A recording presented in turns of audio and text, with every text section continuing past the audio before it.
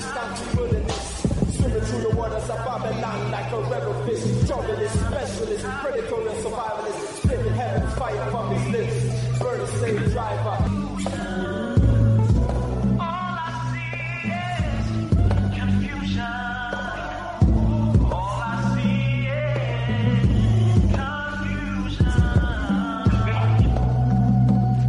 Welcome, listeners, to Time for an Awakening on Black Talk Radio Network, new media for the new millennia.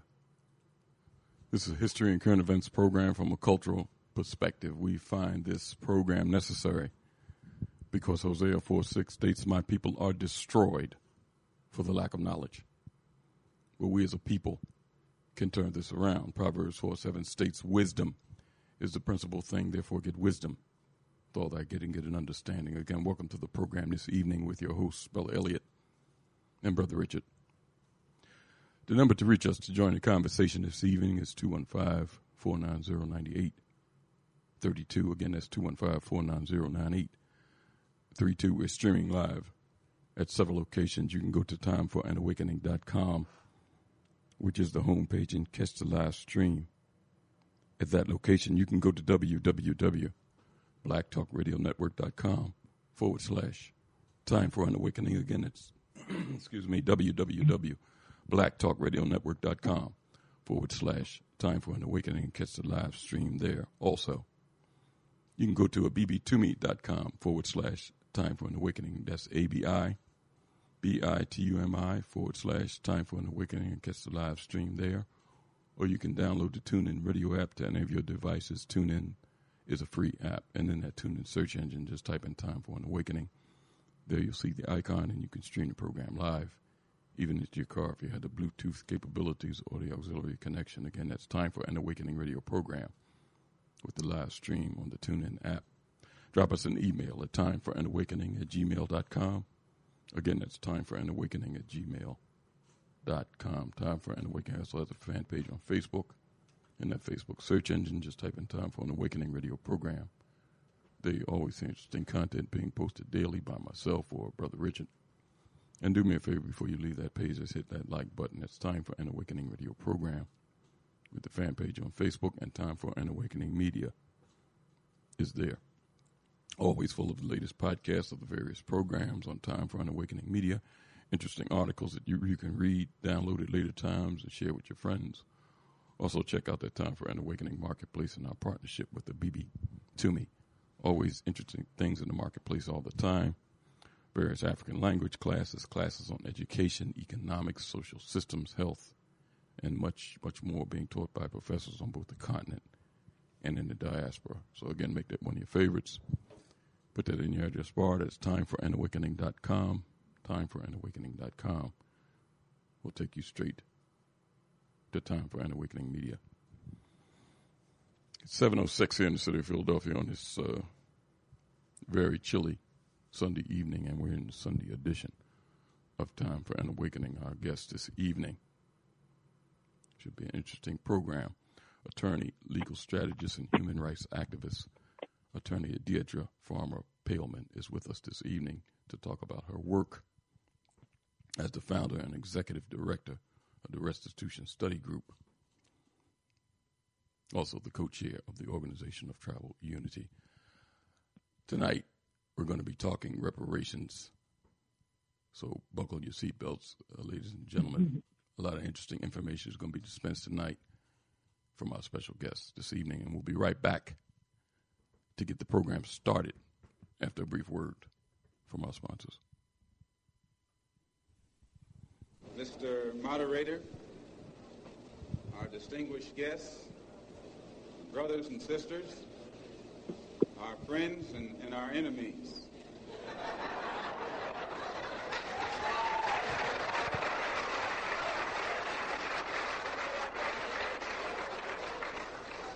Everybody is here. You are listening to Time for an Awakening Media, part of the Black Talk Radio Network. For podcasts or live programming, hit them up at timeforanawakening.com.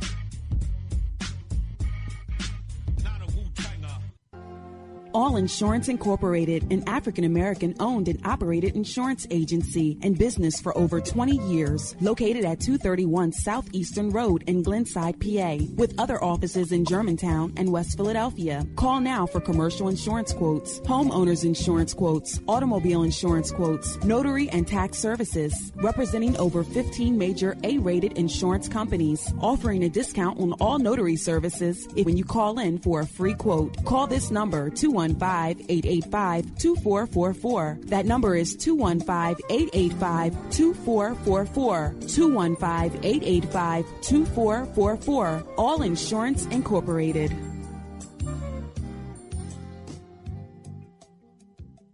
Before your roof becomes unruly, call Dooley. Dooley Brothers, specializing in shingle, rubber roofs, gutters, downspouts, and vinyl sidings. Call for your free estimate today. 215-224-3882. That's 215-224-3882. Dooley Brothers Roofing, the roofing experts you can trust. That number again, 215-224-3882. 215-224-3882. Before your roof becomes unruly, call Dooley.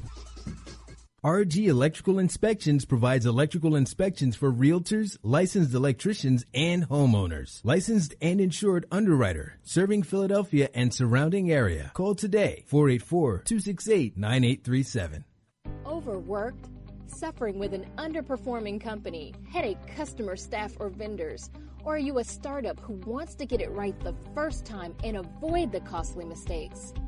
We turned a $24,000 a year odd job handyman service into a 7-figure high-end custom home builder and commercial contractor licensed and operating in 3 states.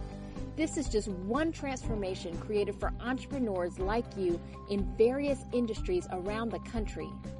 Not what you're used to from accounting and business consulting? Well, welcome to New Business Solutions. If you're ready to go beyond advising, coaching, and training and get implemented results, call 301-244-9072.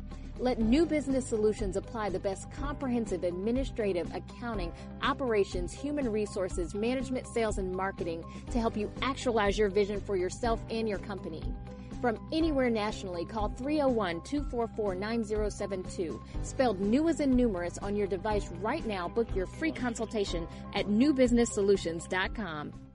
History is a clock that people use to tell their political and cultural time of day. It is also a compass that people use to find themselves on the map of human geography. History tells of people where they have been and what they have been, where they are and what they are. Most important, history tells a people where they still must go, what they still must be. The relationship of history to the people is the same as the relationship of a mother to her child. From antiquity to the present, our people need to develop a new paradigm. It's time for an awakening. With your host, Bro.Elliott. Sundays, 7 p.m., Fridays at 8 p.m. For podcasting or live program scheduling, hit us up at timeforanawakening@gmail.com. Welcome back to Time for an Awakening. It's 7:12. And we're in the Sunday edition of Time for an Awakening. I want to welcome in my co-hosts for this evening and every evening that we broadcast. Boy, I'm telling you, there's a lot of things going on here on this engineering board. Philadelphia activist and tour guide at the African American Museum here in Philadelphia, 7th and Arch Street. Brother Richard is with us. Brother Richard. Yes, sir, Brother Elliott. How are you, sir? Boy, I'm telling you, my hands are full. Oh, yeah? Yeah, go ahead. I'm sorry. No, I'm just excited to have, hey, look, Elliott, as you know, we've been following in the whole thing of reparations and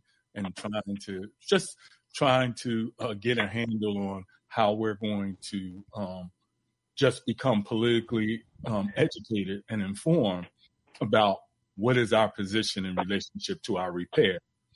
And I'm being reintroduced to Sister Deidre, and I hope she don't mind me saying calling in that manner. I'm really excited. I'm really excited, of our conversation tonight. Well, Richard, these conversations, as we try to do it on Time for Awakening, we try to bring them full circle. About 3 weeks ago, we had male co-chair of Cobra, Billy Cam Howard, was with us to talk about the legal, what's going on with H.R. 40. Last week, we talked about the tribunal that was held in New York City, and the last week in October.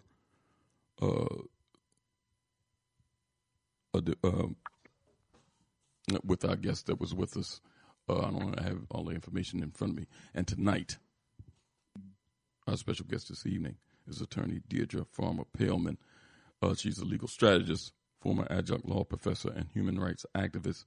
And in 2002, she filed a landmark class action lawsuit for slavery reparations against blue chip corporations.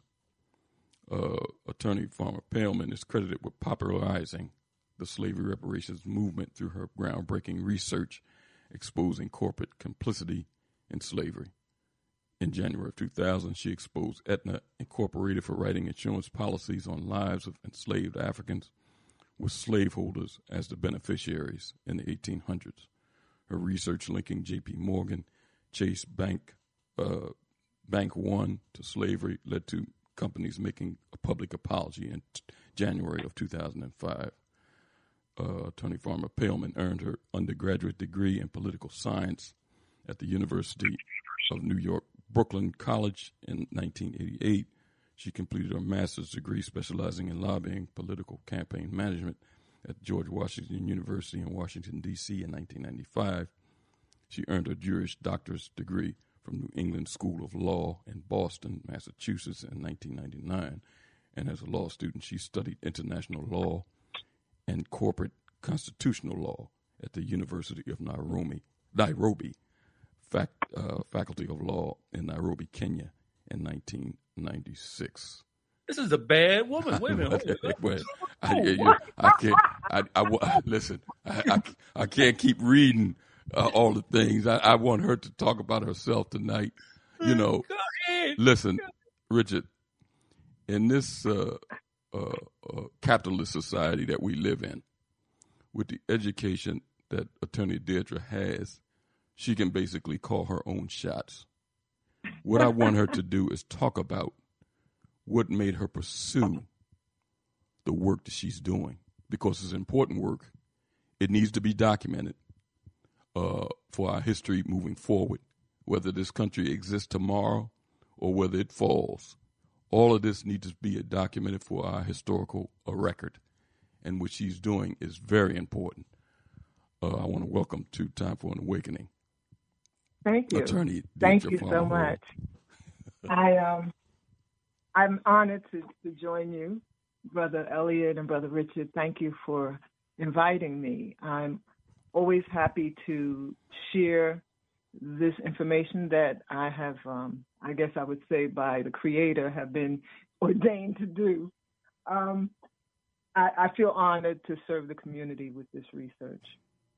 Let me say that this whole issue is reparations, and reparations is a concept that stands for, as far as African American people are concerned, or descendants of enslaved Africans, it stands for repair. That is to some form of repair that is owed for a crime that has been committed against our ancestors and against us as well. A lot of folks don't fully appreciate what the crimes are that we suffer from as descendants of enslaved Africans, and that's because they forget that we are coming from various nations on another continent, and we mostly don't know our actual families that are on that continent. We have health conditions that if we knew who our family members were, we might understand how to deal with them, how to treat different ailments, why we have certain challenges. or why we have certain unique abilities. But we have lost the connection, and that is one of the greatest injuries that we have. But there are also people who have gained from us, who have inherited wealth that belongs to us. And that is what motivates me in my effort against corporations that are complicit in slavery. My work is done within an organization, or I would say an institute. It's called the Restitution Study Group. And what we do is we research companies that are complicit in slavery. We look at the histories of various companies, some of the largest companies in the world, and we trace their origins back to slavery. And I'm going to let you guys ask some questions at this point. If you have any. Attorney Deadria, talk about what started you on this path. You know, some of our guests that come on from different backgrounds, activists, college professors, authors, they always go back sometimes to their childhood, sometimes to college. It's always a turning point for most of our guests to start them on the path to whatever they're doing. Talk about what started you on the path to the work that you're continuously doing and have done. Well, I grew up actually fairly poor. My sisters don't like that label, but I'm very conscious of the fact that we did not have wealth and that we lived extraordinarily modestly. And I'll be specific that my mother actually ended up divorced and raising 6 daughters by herself. And so she was a divorced mother of 6. And we lived in a 2-bedroom apartment. So I shared a room with 5 sisters growing up. And it was not the most affluent community. It was we lived in East New York, Brooklyn, and it was a rough environment for us to grow up in. But one of the things I was conscious of at the time was that brownstone could be purchased for $1. You know, and I always wonder how come we didn't get a brownstone? We could all have our own bedrooms. But I didn't realize at the time that if you could get this $1, you needed maybe $20,000 or more to do the renovation. And so we couldn't afford to do that. But I always wanted real estate. I mean, that was just something that I was very conscious of from a young child. And because we were poor, you know, my grandfather played a big role in helping my mom out as much as he could. And he often would complain, you know, about government benefits being denied or too slow. And he would actually acknowledge, he said, you know, they still owe us our 40 acres and a mule. This was one of his regular things. And so I paid attention to that. And I'd say probably by the time I finished college, I began reading writings by Malcolm X. And I can't remember the exact book, but I do remember him writing about what is owed, and that basically it was reparations without labeling it reparations. It made good sense to me. It sounded like what my grandfather was talking about, and I began to sort of research a little bit more. Now, research was different back then. We couldn't just Google. You know, today people call Googling research, and it is to a certain extent, but back then you had to actually go to the library and pull documents. And one of the organizations I was able to learn about was run by Doctors Hare, the married couple, Nathan Hare and his wife. And I learned about their involvement in reparations and reached out to them. to get a little bit more information about the cause. But that was the beginning, the very beginning. But subsequent to that, I participated in work around the African burial ground, and it was during that time that I realized that I needed to actually go to law school for sure. I actually had a dream of being a lawyer earlier on, but at that burial ground were the remains of about 20,000 formerly Africans who had been enslaved at the time that they were buried there, and that the experience of them being on the outside of Wall Street. I had the opportunity to speak with scholars who were there researching and excavating the site. I witnessed remains of Africans who looked like they were screaming when they were buried. I learned that the muscles of skeletons or of dead people, the muscles would deteriorate and sometimes their mouths would open. But this is what I witnessed. This I was actually invited to help to halt the building of a federal office building on the site. And in fact, I didn't know it at the time, but the person who invited me was the great granddaughter of Elijah Muhammad. Her name was Amal Muhammad, and at the time she was working at the Schomburg, and she knew that I worked with women drummers. I'm a musician also, but she felt that women. I'm sorry. Tap that beat.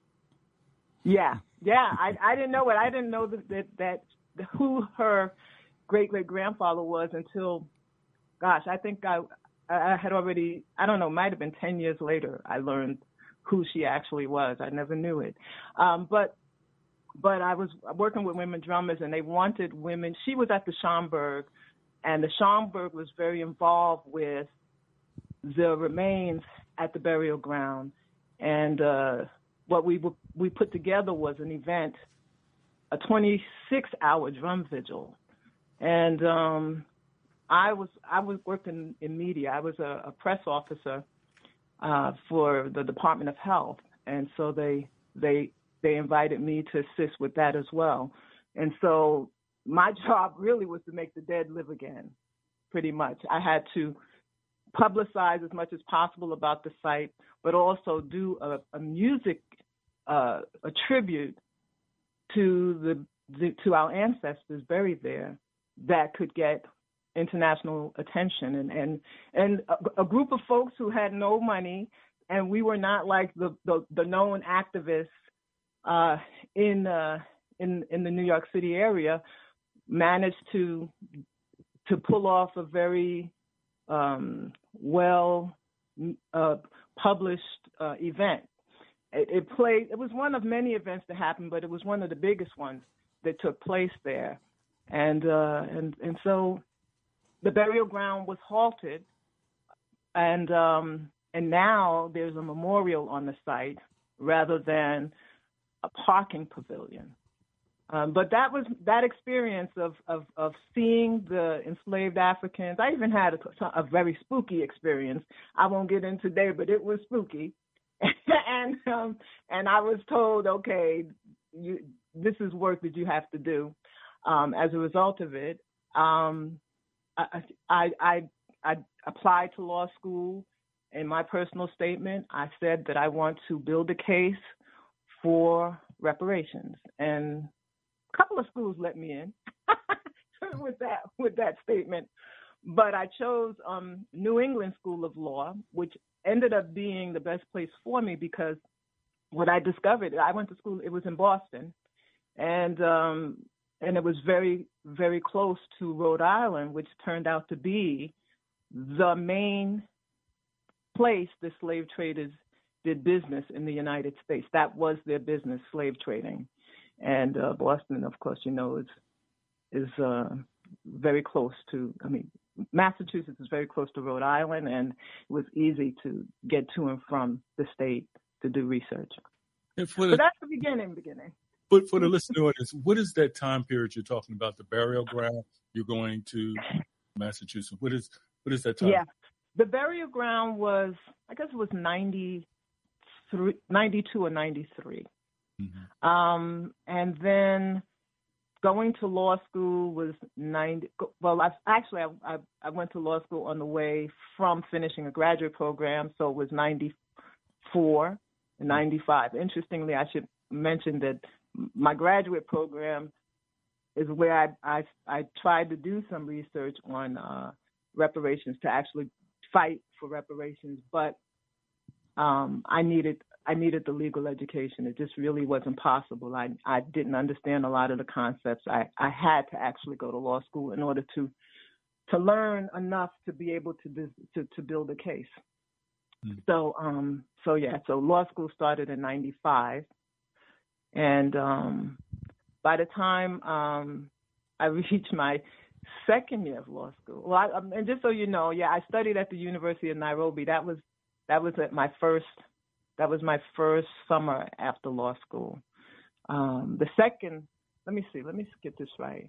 My second summer was in Cobra. Okay, I did an internship for Cobra, the National Coalition of Blacks for Reparations in America, and that's because I had come up with a case. I thought I was going to be researching a case for reparations from the federal government, but there was a decision known as Cato v. U.S., where a group of Californians filed a case against the government, federal government, but they really didn't get anywhere because the federal government has to waive its sovereign immunity in order for it to be sued. And there had not been a law passed. There was nowhere in that the federal government had given permission to be sued on the issue of slavery and reparations. So the case didn't get anywhere. So I decided to sort of examine other approaches to reparations. And I looked at private estates. One of the things that stood out to me in constitutional law, because this is the thing, I had to look at this. Law school was quite boring. I'm just going to tell you, it was a struggle to stay in there. But because I had a reason for being there, it was interesting. So every type of law that we were studying, constitutional law, I would examine, well, how can I use this to fight for reparations? Or if it was contract law, what here can be used? Or property law, just whatever type of law, I would look at what could be useful. And not really using the law in the way it's been traditionally used, but everything always out of the box. And so what I realized was the law of restitution. And that there's kind of a couple of different areas where restitution came up. One of the areas that came up was in property law, where someone misused an estate. They were responsible for overseeing an estate, and they decided that they were going to take that money and invest it the way they wanted to. And this particular family was able to trace every dollar that was invested and disgorge it, right? And it was based on the law of restitution, meaning that no one should be able to profit from ill-gotten gains, that it should all be disgorged. And I said, okay, that sounds like something that we could use. And so that's how I ended up focusing on like private estates that might have earned wealth from enslaving African people. Okay. So that's how I ended up with that. And of course, that's why we are called the Restitution Study Group, because that's what we're doing. We are looking for private estates and corporations that have that are currently investing ill-gotten gains, because one of the things that's clear is that the law of restitution will allow you to to reach in and disgorge that wealth. Now, you don't even necessarily have to have laws on the book to help you with that. But in most states, you do have different types of laws to help you. And in our litigation, we use some of them. So, so I'm going to let you guys ask some questions. Attorney Deidre, before I pass it over to Brother Richard, let me ask you this. In anything that we do, and especially trying to fight for anything for our people or for the wrongs that were done to our ancestors, it takes a unified effort, and it's going to, in the future, moving forward, it's definitely going to take unified efforts. You brought the lawsuit against 3 companies initially in 2002, according to some reports I read. It was against CSX, Aetna, and Boston Fleet. Mm-hmm. And the charge was crimes against humanity and consumer fraud. You mentioned that those companies took the case that you were bringing seriously because they had 24 attorneys at court, and you had 6. Johnny Cochran was with you, and Charles Ogletree. Talk about the legal team. Give our audience a brief on how those legal minds, including yourself, came together on this and said, we're going to deal with this together. Yeah. Well, let me just say, Charles Ogletree and company, they were not part of our case. They did not work with us. Okay. They declined to work with us. Oh, okay. They definitely had an interest in the subject matter, but it's still not fully clear to me why they wouldn't work with us. But yeah. So yeah. Now, one question: were they attacking it from another point of reference? Because listen, you were there and you know, but from some of the writings I read, that they were trying to attack this also in some form. Well, you know what? So help. Go ahead. There were a lot of people who had different ideas on how to pursue. In fact, I would say probably with Cochran and Ogletree, they might not have had a definite direction, and maybe at the beginning, they formed something called the Reparations Coordinating Committee. Okay. Just to give you an idea, when I actually began exposing companies, that was January of 2000. And I was out of law school for about 6 months at that point.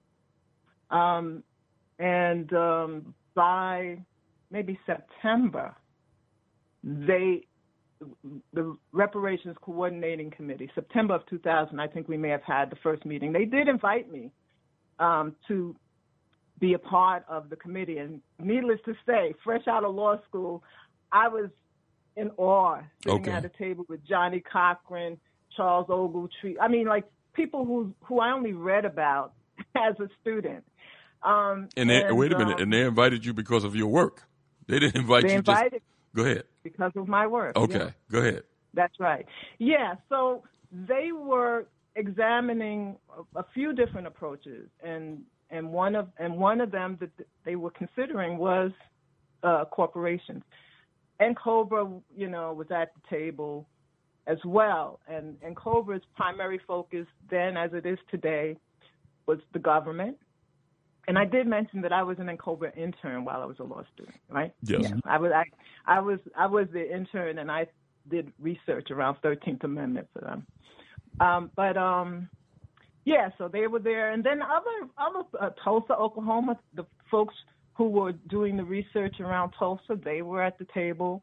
And so there was just they didn't have a direction yet, but they were examining all possibilities. But when we asked them to work with us to join our litigation, they declined. They actually wanted to pursue ultimately pursued the Tulsa case. Okay, is what they chose. And I think in part they felt that the elders were still alive, and that because they were so old, that they wanted to make sure that they were able to secure justice for them. Okay. And so that was one of their big concerns. There are other reasons I'm probably not privy to, but that I know was something that they were concerned about. Okay. Yeah. Richard.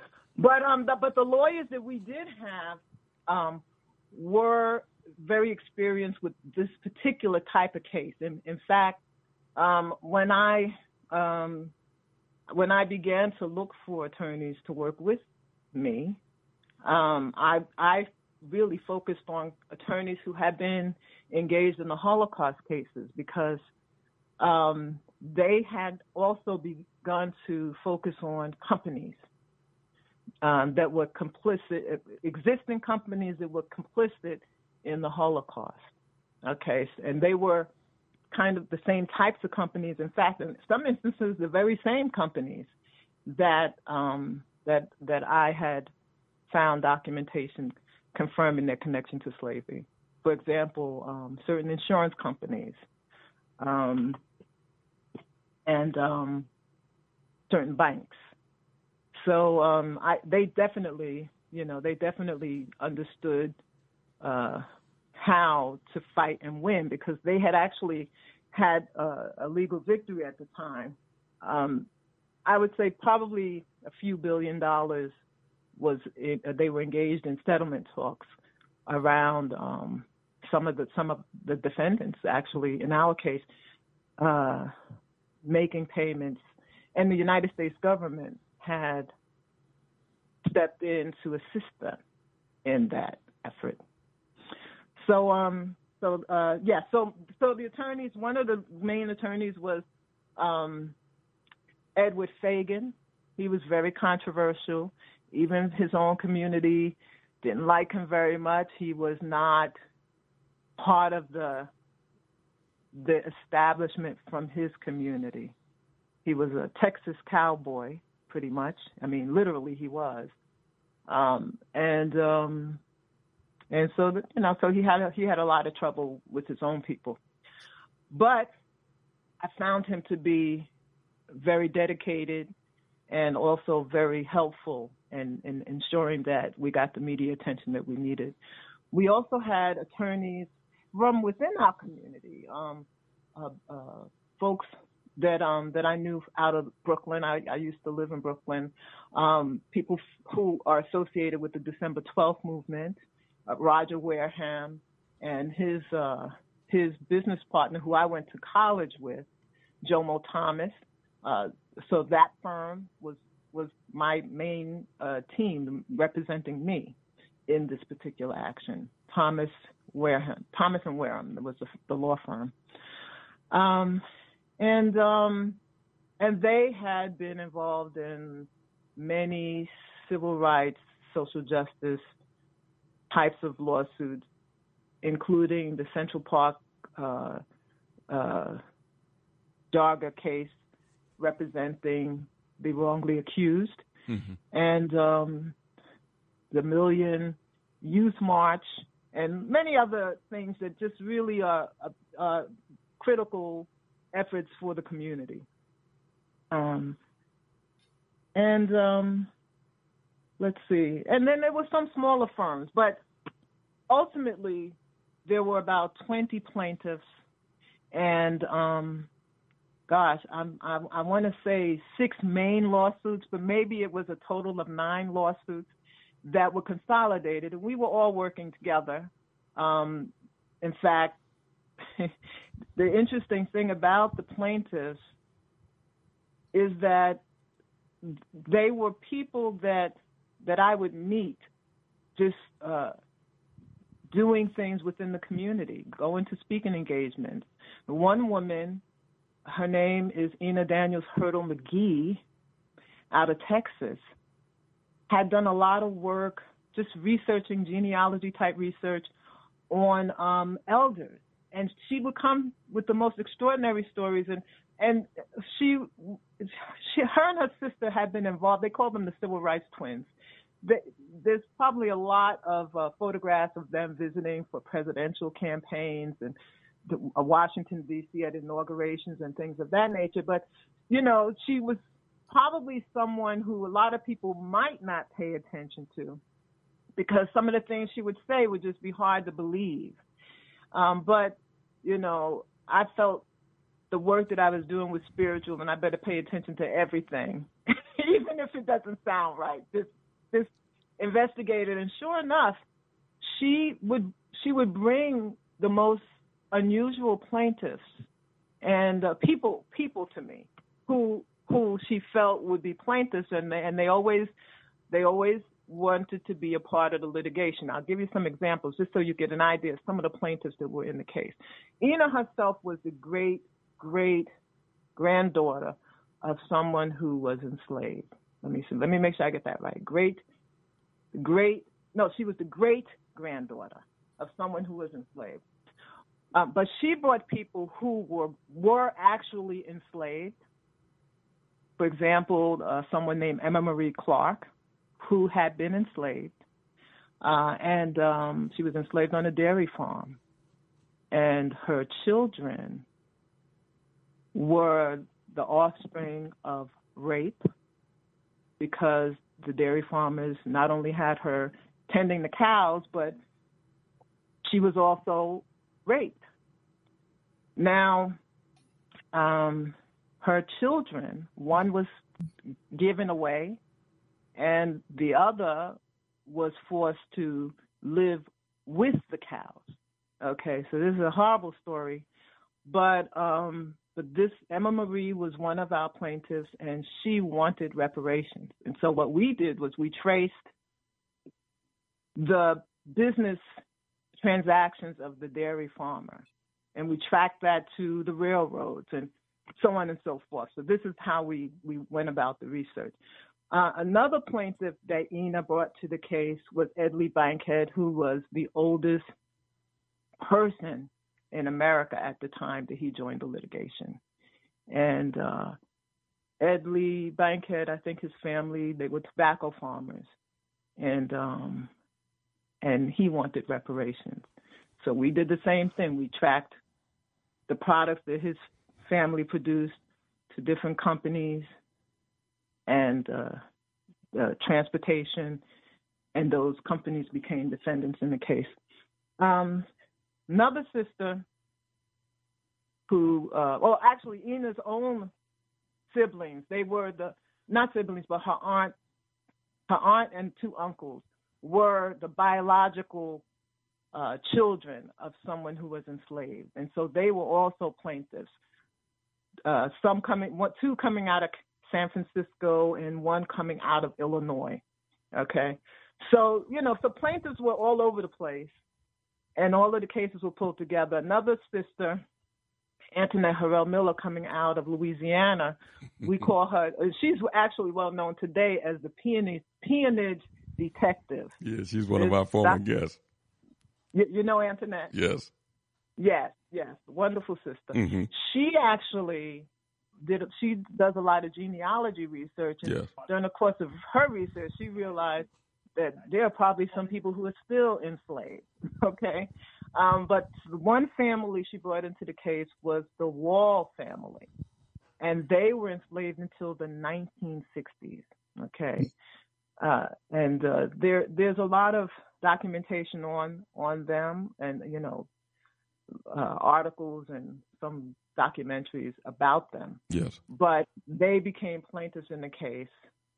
And what we did was we tracked the plantation where they were enslaved in Amite, Louisiana, to certain industries. And so those companies were brought into the litigation as well. So that's just a little bit of idea of who were plaintiffs. then there were people like me. I was a plaintiff because as a student, I used a company's loans, Fleet Boston Financial Corporation. Fleet Boston is today Bank of America, but back in the day, it was a company called the Providence Bank of Rhode Island. And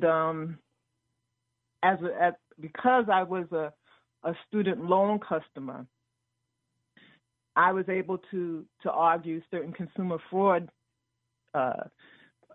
causes of action, because one of the things the bank did before, and they continue to do today, is to mislead the public about their role in slavery. And in fact, right now, our primary campaign is targeting Bank of America because they refuse to tell what I think is probably the most unique history of any company I know, with their unique history. They refuse to tell the truth about their history and their history through the Providence Bank of Rhode Island, which is that they engaged in the illegal enslavement of Africans.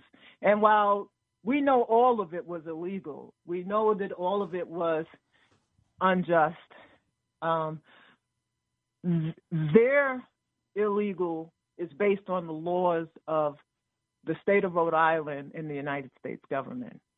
And the bank knew that they were aiding and abetting in the illegal enslavement of Africans because their shareholders were the slave traders.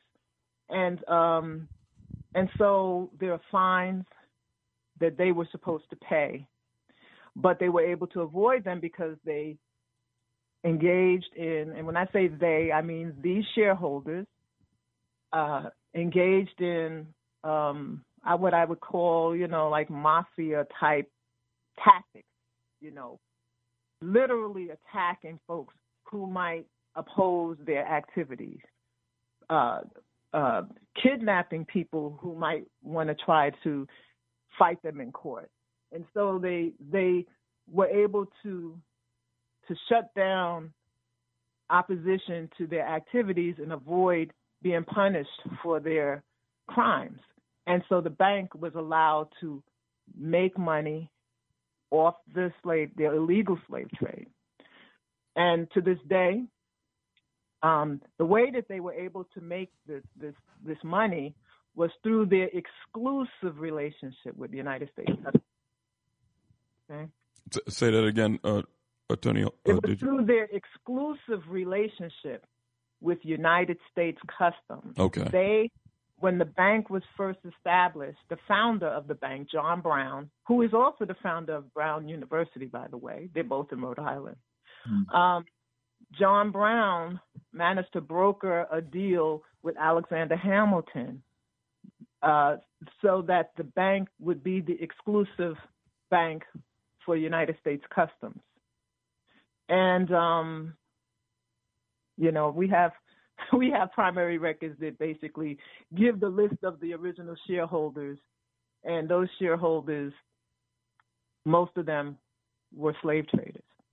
And what we were blessed to get, probably at the beginning of my research in 2000, before we even knew that we would have to file lawsuits, we were able to get some primary documents from the actual slave trading voyages that show up in the U.S. Customs records. In other words, ships that had gone out to engage in the slave trade are showing up in the U.S. Customs records, paying tariffs and duties to the Providence Bank of Rhode Island, connected to the slave trading voyages.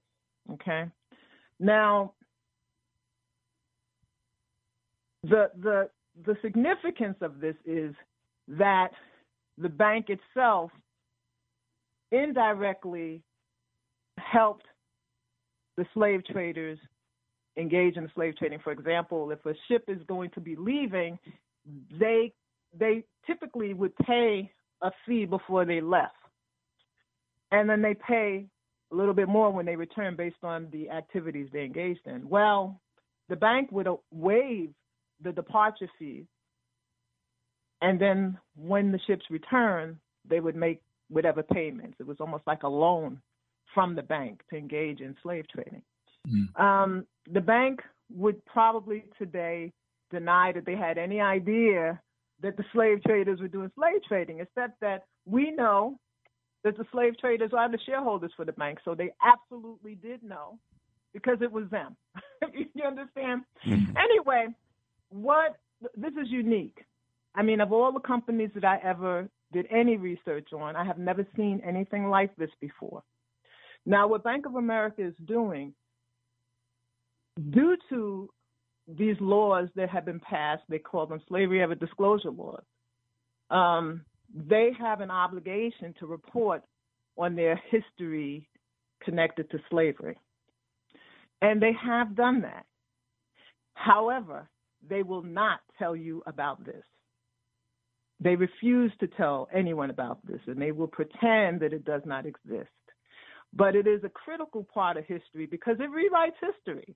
You know, most folks think that black folks are here because slavery was a legal practice, but many of us are here based on illegal slave trading. Now, personally, I think that probably puts us in a whole different category of folks in this country. Some of us, you know, we're not descended from folks who were part of some legal slave trade. It was absolutely illegal. Anyway, they don't want to have to tell that part of the history because they don't want to have to pay the fines. And we believe that they should. And so that's one of the things we're demanding, that they pay the fines. And these fines are this is not even the reparations that they owe. This is just the fines that they owe for engaging in the illegal slave trade. We want them to make it a trust fund that would help repair us anyway. I mean, it's not reparations, but we want a trust fund that will help to repair us anyway. It's money that belongs to us, and they owe it. So at this point, they're still lying about it, and with every lie, they create another cause of action in present-day law, consumer fraud, and fraud. And in fact, with our litigation, we filed the lawsuits around the country in 2002. By 2006, we had a legal victory that a lot of people just weren't aware of. A lot of folks thought we lost because we didn't win money in the courtroom, but we actually won a very important decision, and that is that a company that lies about their business history or aspects about their business in order to keep customers is guilty of fraud. This is the precedent that was created in the Seventh Circuit Court of Appeals. And that's a very conservative circuit. Judge Posner, who, if you've been to law school, you know he's the guy whose contract law we read. Judge Posner actually wrote the decision. And that's the law. Okay, that's the law. You lie about your role, keep customers, guilty of fraud. And that's what they're doing. So we know that we have a really strong case for consumer fraud. And so we're asking customers if they have an interest in holding this company to their responsibilities, to reach out to us. Contact us at our website. And when we begin our litigation, we will be exploring whether or not it's class action or individual cases. But the goal is to get them the trust fund created, but also to stop them from lying, to tell the truth and stop cheating customers by lying, because a lot of folks would not want to do business with them knowing that they illegally played a role in slavery. And when I say they, it's their predecessor bank, but the bank is part of the company today. It's the Providence Bank of Rhode Island. Bank of America has other banks that did other stuff too. And they have paid a little bit of money in connection to being exposed for their role in slavery in general. But once again, this is particularly unique. And I think If folks are anything like me, it's particularly offensive that they will not tell the truth about this aspect. It tells you that there's something so ugly about it that they know that they ought not to be, but it makes them afraid to tell people. They don't know what the impact would be as far as customers are concerned. But I do believe a lot of folks will be offended if they don't do something about it. And that's what they're getting away with. Customers who don't know what they did. Our guest this evening is attorney, legal strategist, and human rights activist Deadria Farmer-Paellmann. And we're discussing the group that she's founder and executive director of, the Restitution Study Group. And we'll also be talking about the group that she co-chairs, the Organization of Tribal Unity, dealing with reparations for our ancestors and damages that was done by this government. Richard? I was thinking that, Sister Deadria, as you were laying out the history, your personal history, and the history of the work that you were doing, I came to the point, as I guess we can want to go back, because it sounded like for the Time for Awakening audience, you can be able to utilize our help in the sense of support and being able to present people who may be willing or think that they have a certain claim. But when you were dealing with the one question that came up to my mind, how important is history in general? It seems that you, in doing this legal case against these companies, yes, you have to search the record. But in general, for us, who are out here, who may be, how important it is for us to be conscious or informed about our personal history and as it relates to companies like Providence. Well, I think it's important because we, number one, as consumers, we need to know who the companies are that we're dealing with, how they got started. For example, I'll give you another example, New York Life Insurance Company. Of the first 1,000 policies they wrote, 300 of them were on the lives of enslaved Africans, okay? The first policy that ever paid out was on the life of an enslaved African. Now, so this is important. If you're doing business with New York Life Insurance Company, and I'm at that age where I'm getting things from AARP, and I know that they're using New York Life Insurance policies. I know I ditched that in the garbage. I will never get a New York Life Insurance policy. I just will not do business with some of these companies, especially if they have not paid reparations. And at this point, some of them have done nominal things, but none of them have paid. So that's what's important about history. You can make a choice based on the knowledge. Same thing with Bank of America. I'm telling you a funny thing, though. I didn't necessarily choose to do business with Bank of America, but it's interesting how I have been made a customer of Bank of America in a very strange way, but needless to say, I'm certainly in a position to be a plaintiff at this point. Not 100% by choice, but that is the case.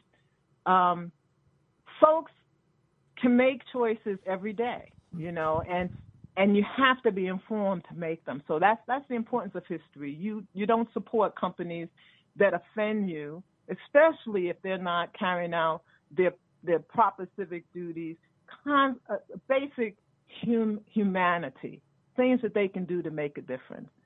Kinds of things that the descendants of enslaved Africans have to endure today are very often related to the enslavement of our ancestors. And when I say very often, I mean our whole condition in this country. I mean our presence here, period, is related to our enslavement. Now, another aspect of this is just understanding how slavery was practiced. A lot of folks, you see things you don't fully understand. Like, for example, if you saw the movie Amistad and you saw the scene where folks were being dumped into the ocean, you might not fully understand what that was about. But that was about the practice of insurance for slave trading voyages. Well, that's Lloyd's of London, okay? And folks are doing business with Lloyd's of London, either directly through banking or other types of financial products. But we need to know that they had a society of insurance brokers that wrote insurance policies for, I'll give you an example, Rhode Island slave traders. So if the slave trader would get the policy, and they might be engaged in the trade for a family or themselves. When they leave Africa with a ship full of enslaved people, folks who did not choose to be on the ship, if folks got sick during the voyage and there was a chance that they would die once they reached the shore in the Americas, the slave trader had to make a decision. If we reach the shore with these people and they die, we don't get any money for them. But if we dump them in this ocean, even though they're still alive, Lloyd's of London, they're going to pay us for this life. And so that's why folks were dumped in the ocean. And we're all over that Atlantic because that was the practice. There's another case, the Zong case. That's what the case was about. And that was when the United Kingdom or the British Empire began to engage in ending the slave trade with this Zong case, where they learned of this practice by the insurance companies of dumping living people in the ocean to ensure that they collect their profits on shore, or whether it's from the insurance policy, this is what they did. And anyway, so that's this is part of the importance of history. So we know which companies were doing this, and we don't do business with them. We let them know that we expect you to right this wrong. They grew wealthy off this, and once again with that law of restitution, they're not entitled to the ill-gotten gains. Mm. We are the proper heirs to that wealth. And you made a distinction. I did want to follow up on the provenance as far as we got this side. So, and because you mentioned John, I think you said John Brown, the founder of Brown University, and Alexander Hamilton, we're talking about activity that's going on. And let me make sure I'm clear of this. In relationship to timeline, is activity that's going on before 1808 or after 1808? Yes. This is activity that's going on before 1808. Exactly. Mm-hmm. Exactly. But also you raised that activity was going on by companies, particularly what you call the illegal slave trade. So that meant that this is activity that was going on after 1808. And you inferred that it may create a different type of legal positioning. I'm not, I don't have. Okay, let me be clear. Mm-hmm. There were two different slave trade prohibition acts. One from the state of Rhode Island from the 1700s, something like 1787. There was also a law from the United States government. There was something like from 1794, something like that. I can give you the specifics. I don't have the dates in my head, but these different slave trade acts, and what they prohibited was certain types of slave trading. Okay, so let me just see. From the United States, it was 1794, and from the state of Rhode Island, it was 1787. Okay. Now, these laws prohibited certain types of slave trading. Well, the state of Rhode Island prohibited all slave trading, period, from 1787. Yet, that was the primary business of the people of Rhode Island, okay? So when we crunch our numbers, we are looking at all of the people who were enslaved between a certain period of time, okay? So from all of Rhode Island, from the time periods after 1787 87, everybody that they enslaved was illegal. So they owe a certain amount of fines for that. And the fines are per person enslaved and per ship, okay? For the United States government, there's certain kinds of slave trading that was illegal. For example, in particular, you could only go to Africa and bring someone direct to the United States, okay? So that was legal, but that's not what the Rhode Island slave traders were doing. And the reason why they were not doing that is because it was illegal to engage in the slave trade in Rhode Island. So what did they do? They would go to Africa and then bring the Africans to the Caribbean, okay? Okay? So that's how they did it. And then they would come back with their rum to Rhode Island. And they would pay their duties on their rum and products that they brought back from the Caribbean. You see? So that's how they did it. Now, they obviously didn't anticipate that the day would come when folks would care enough to track them down, or maybe they didn't care about what was going to happen later on. They knew they were controlling the Rhode Island courts and the people at that time. So they just did whatever they wanted to do, and the bank allowed it. Now, what happened was Professor J. Cocktree wrote this book called The Notorious Triangle, and it's about Rhode Island and their illegal slave trading. And so in the back of that book, you will get all of the slave trading voyages. He actually traveled all around the country to every port to collect all the records, and he put them together, and he created this database, okay? And that's what I'm using. That's one of the databases that I use to track the companies. I used it to track Barclays as well. Another company engaged in slave trading and lying about it. You know, there was a lot of controversy when they were putting up the arena, and they were lying. And so my institute actually did the research that forced them to tell the truth. And we found I can't even recall the total number. The documentation is online. It's there. It's public information now. But we tracked the trading to the founders of the bank and the bank itself. So it's clear at this point they're not lying, and they're even talking about paying reparations. So I don't know what exactly they have in mind, but we'll be in touch with them about that. But yeah, so just as far as the Providence Bank of Rhode Island, that's the kind of stuff that they did.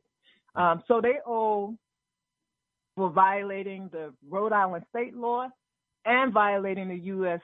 law, the one from the 1790s, 1794 to be exact. And they violated that law. I mean, the documentation that we have is probably up to 1808. After that, I have to look and see all of the dates. But yeah, so this is what we're looking at. And just for that little bit of time, like we don't have the full customs record. We don't have everything, but what we were able to only collect about 28 voyages. Okay, there are hundreds of voyages, but we were only able to collect 28 voyages worth of documents. And that little bit of time, we crunched the numbers, what they would owe in today's money, it's $35 billion.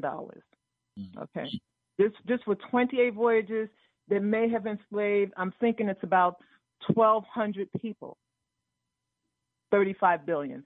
And I think probably for that whole time period, at least the time period that we are targeting, we're talking about 41,369 people.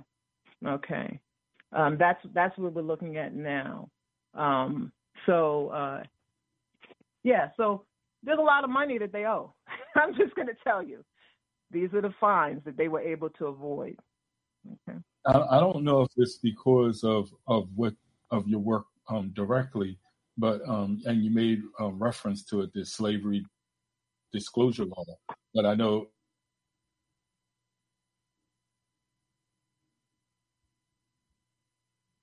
Richard? I think came out about any company that did. Wait a minute. Say that over again, Richard. We didn't hear anything you said. Oh, in Philadelphia, that slavery disclosure law, I think you have made reference to it. In Philadelphia, they passed a slavery disclosure law in 2005, and it's the Philadelphia City Ordinance 171-104, paragraph 2 in 2005. But one thing they were, I heard from the local in Colbert at one point in time, and this is that the question of it has the law, but the enforcement mechanism wasn't there. But I don't know if that that slavery disclosures laws that are, and you made reference that it be at different, I guess it's in different city states or whatever. Is that because of, would you say after the work that you did that became a tool that you noticed was being passed, if at all? Yeah, the slavery era disclosure laws have their origin with Tom Hayden, Senator Tom Hayden out of California. He actually heard about my exposing Aetna and could see that I was struggling getting companies to tell the truth. And so he actually, insurance companies in particular, because New York Life was another company I was wrestling with, as well as American International Group. So he actually introduced the first ever slavery era disclosure law. That was introduced, well, what I exposed Aetna in February. I wanted the exposure to be in Black History Month. And I guess the story broke the last day of the month. And by the next month, Tom Hayden had introduced that bill, and he had reached out to me for as much information as I could possibly provide him. And it used to be called the Aetna bill. The original name of the bill was the Aetna bill, but Aetna actually lobbied to have their names removed from the bill. Okay, but I have drafts of the bill when it was called the Aetna bill. But yeah, that was the first slavery ever disclosure law, and the idea was to help with the effort to expose the companies and pressure them. Folks believed that they might be willing to do something right just from being exposed. And I want to say that Aetna actually made all kinds of promises to me. And one of the things I made sure they knew was that they were not just speaking to me, but that they were speaking to reporters as well. I never wanted it to be said that I was trying to broker anything for myself. Oh, wait a minute. Wait a minute, Attorney Deidre. They made personal promises to you? Oh, no personal promises. When they made promises, I mean they made promises for the community, because that's all I was asking about. Okay. I was just, no, I'm not referring to you, but I'm talking about what they would do. Okay. All right, go ahead. Yeah, no, they promised to pay reparations in the form of university scholarships and grants. This is what they said. And, so I was speaking to a reporter, explaining it all, and then he, would get back to them. And up until, I guess it became clear that, this is picking up steam and folks are jumping on board, and when they realized they were going to have to do something, that's when they started backing down and saying, oh, we already give so much. And, I think, I don't know, I'm not sure what they were thinking at first. I even got the impression that they were serious, but to this day, as far as I know, they have not done anything. Okay. So, Aetna is not off the hook. Okay. Most of these companies are not off. None of them are off the hook, because none of them really gave what they could give and what they should give. And at the time, we were at a different time in this struggle. It was the beginning. That's why I say this work popularized reparations, because prior to that, I think what was happening was a lot of the activism was perceived as radical militants, all kinds of extremists, and it was all categorized in that way. But when these modern day companies had to face this history, it became something a little bit more real. For example, prior to that, folks were saying the Southern planters are dead. The people, the company, not even companies, they weren't thinking about existing companies. They were just thinking everybody's gone now. The only place this money could come from is the government. But when they realized these billion and trillion dollar companies are still around, I remember doing the show, what is this guy's name? I did one of these talk shows, Phil Donahue, the Angry White Men show. By the end of that Angry White Men show, the angry white men were saying those companies should pay. So even white folks can agree that these companies need to pay. And so it sort of changed, it began to change the way people perceived, the reparations issue. Oh, we have companies that are around that made that money. They should pay. And of course, I feel the government should pay too. I always felt that if companies had to pay, the government is going to step in, because quiet as it's kept, black members of Congress, they get political donations from, some of these same companies. Well, you know what? And I'm glad you mentioned that, because that's where I was going at. I want to talk about it from that angle, but let me get a couple calls. Let's go to Toronto, 647. Toronto, are you there? Toronto? Yes, sir. Question or comment for our guest? Oh, can you hear me? Yes. Yeah. First of all, I wanted to say that, Dave, I wanted to ask you about David Walker, not the David T. Walker that played If You Think You're Lonely Now on the Bobby Womack song, not that the guitarist, but the David Walker who did David Walker's Appeal. I think it was an appeal to the colored citizens of the world. I think he wrote that in 1829. And I wanted to ask you about the whole question of reparations. Was he one of the first person to call for reparations? And he was talking about the African citizens of the world. And do you think, what do you think about the group ADOS that's talking about getting reparations only for African people in the United States, and not talking about getting reparations for Africans worldwide? Okay, well, I don't really know the David Walker. I'm not familiar with that. I don't know the appeal. If you could give me some content, I can give you. Oh, he wrote an appeal in 1829. He wrote an appeal to the citizens of the world, calling for reparations, and he was. I know Richard could probably fill you in on this, but he was killed, I think, maybe a year later, 2 years at the most. Well, okay, I hear what you're saying. The date is really the critical point. 1829, so he definitely predated Callie House, who headed up the first mass movement for reparations, and that was in the late 1800s, right? Okay, yes, Callie House. Okay, so her movement was at the time called the ex-slave pension movement, okay?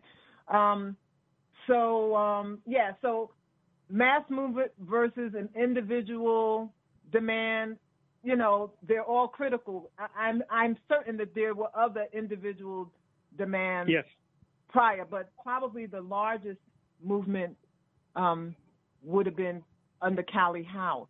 And Callie House was what happened was the ex-slaves used to raise money through the mail, and so that made Callie House and others vulnerable to mail fraud charges. Did they get Marcus Garvey on that? Absolutely. That's the way they shut down mass movements at that time. And note, the Callie House went to jail for leading. Well, first of all, she did lawsuits. Also, and these were lawsuits against the government. She also worked with legislators and lobbyists to push an ex-slave pension law. The law was to receive a pension for ex-slaves to receive a pension for the service that they provided to the nation for free for a few centuries, okay? Centuries.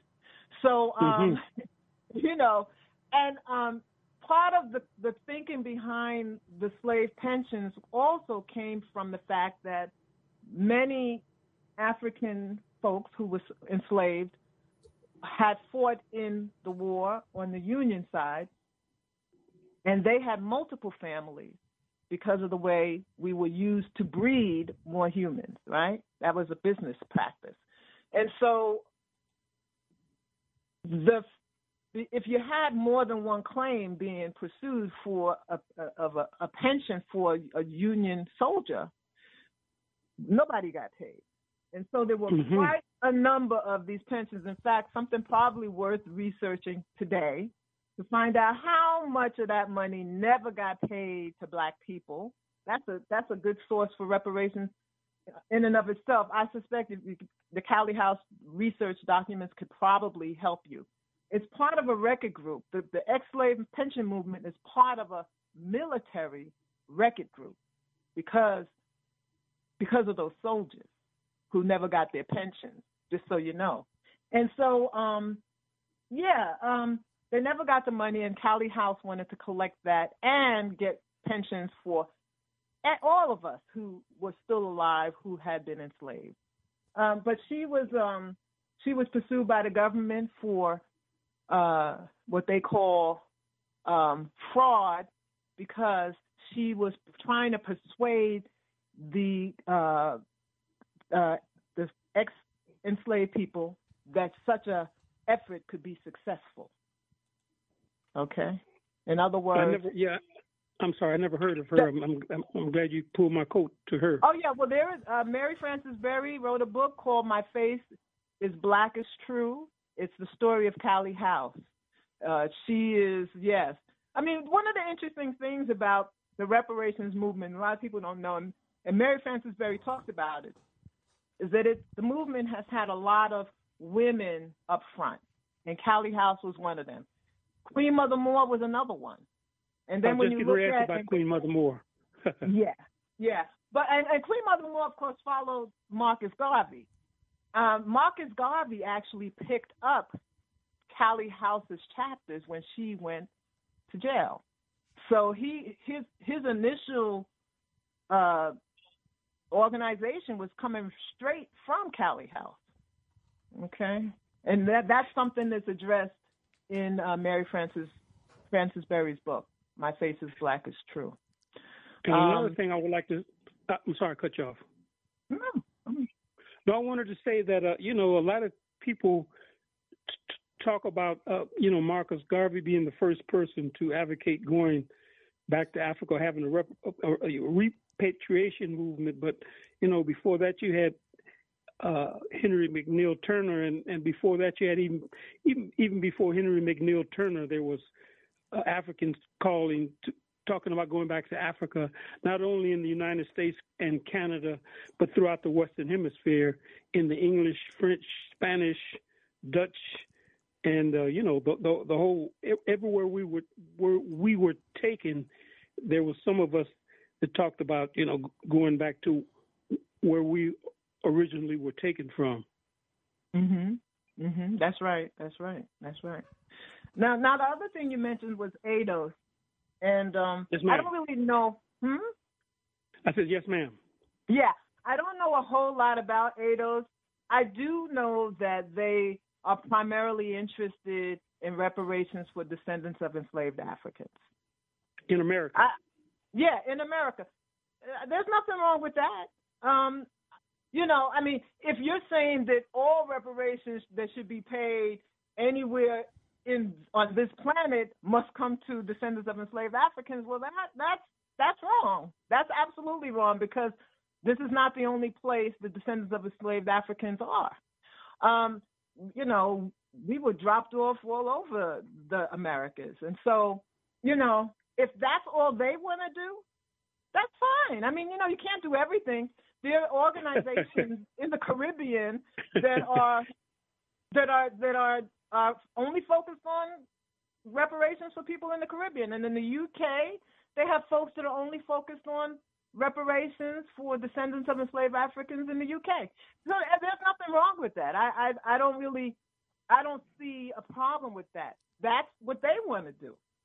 I want to do something maybe a little bit different, and it's only because of the kind of research that I've done. I used to think just like that. Okay?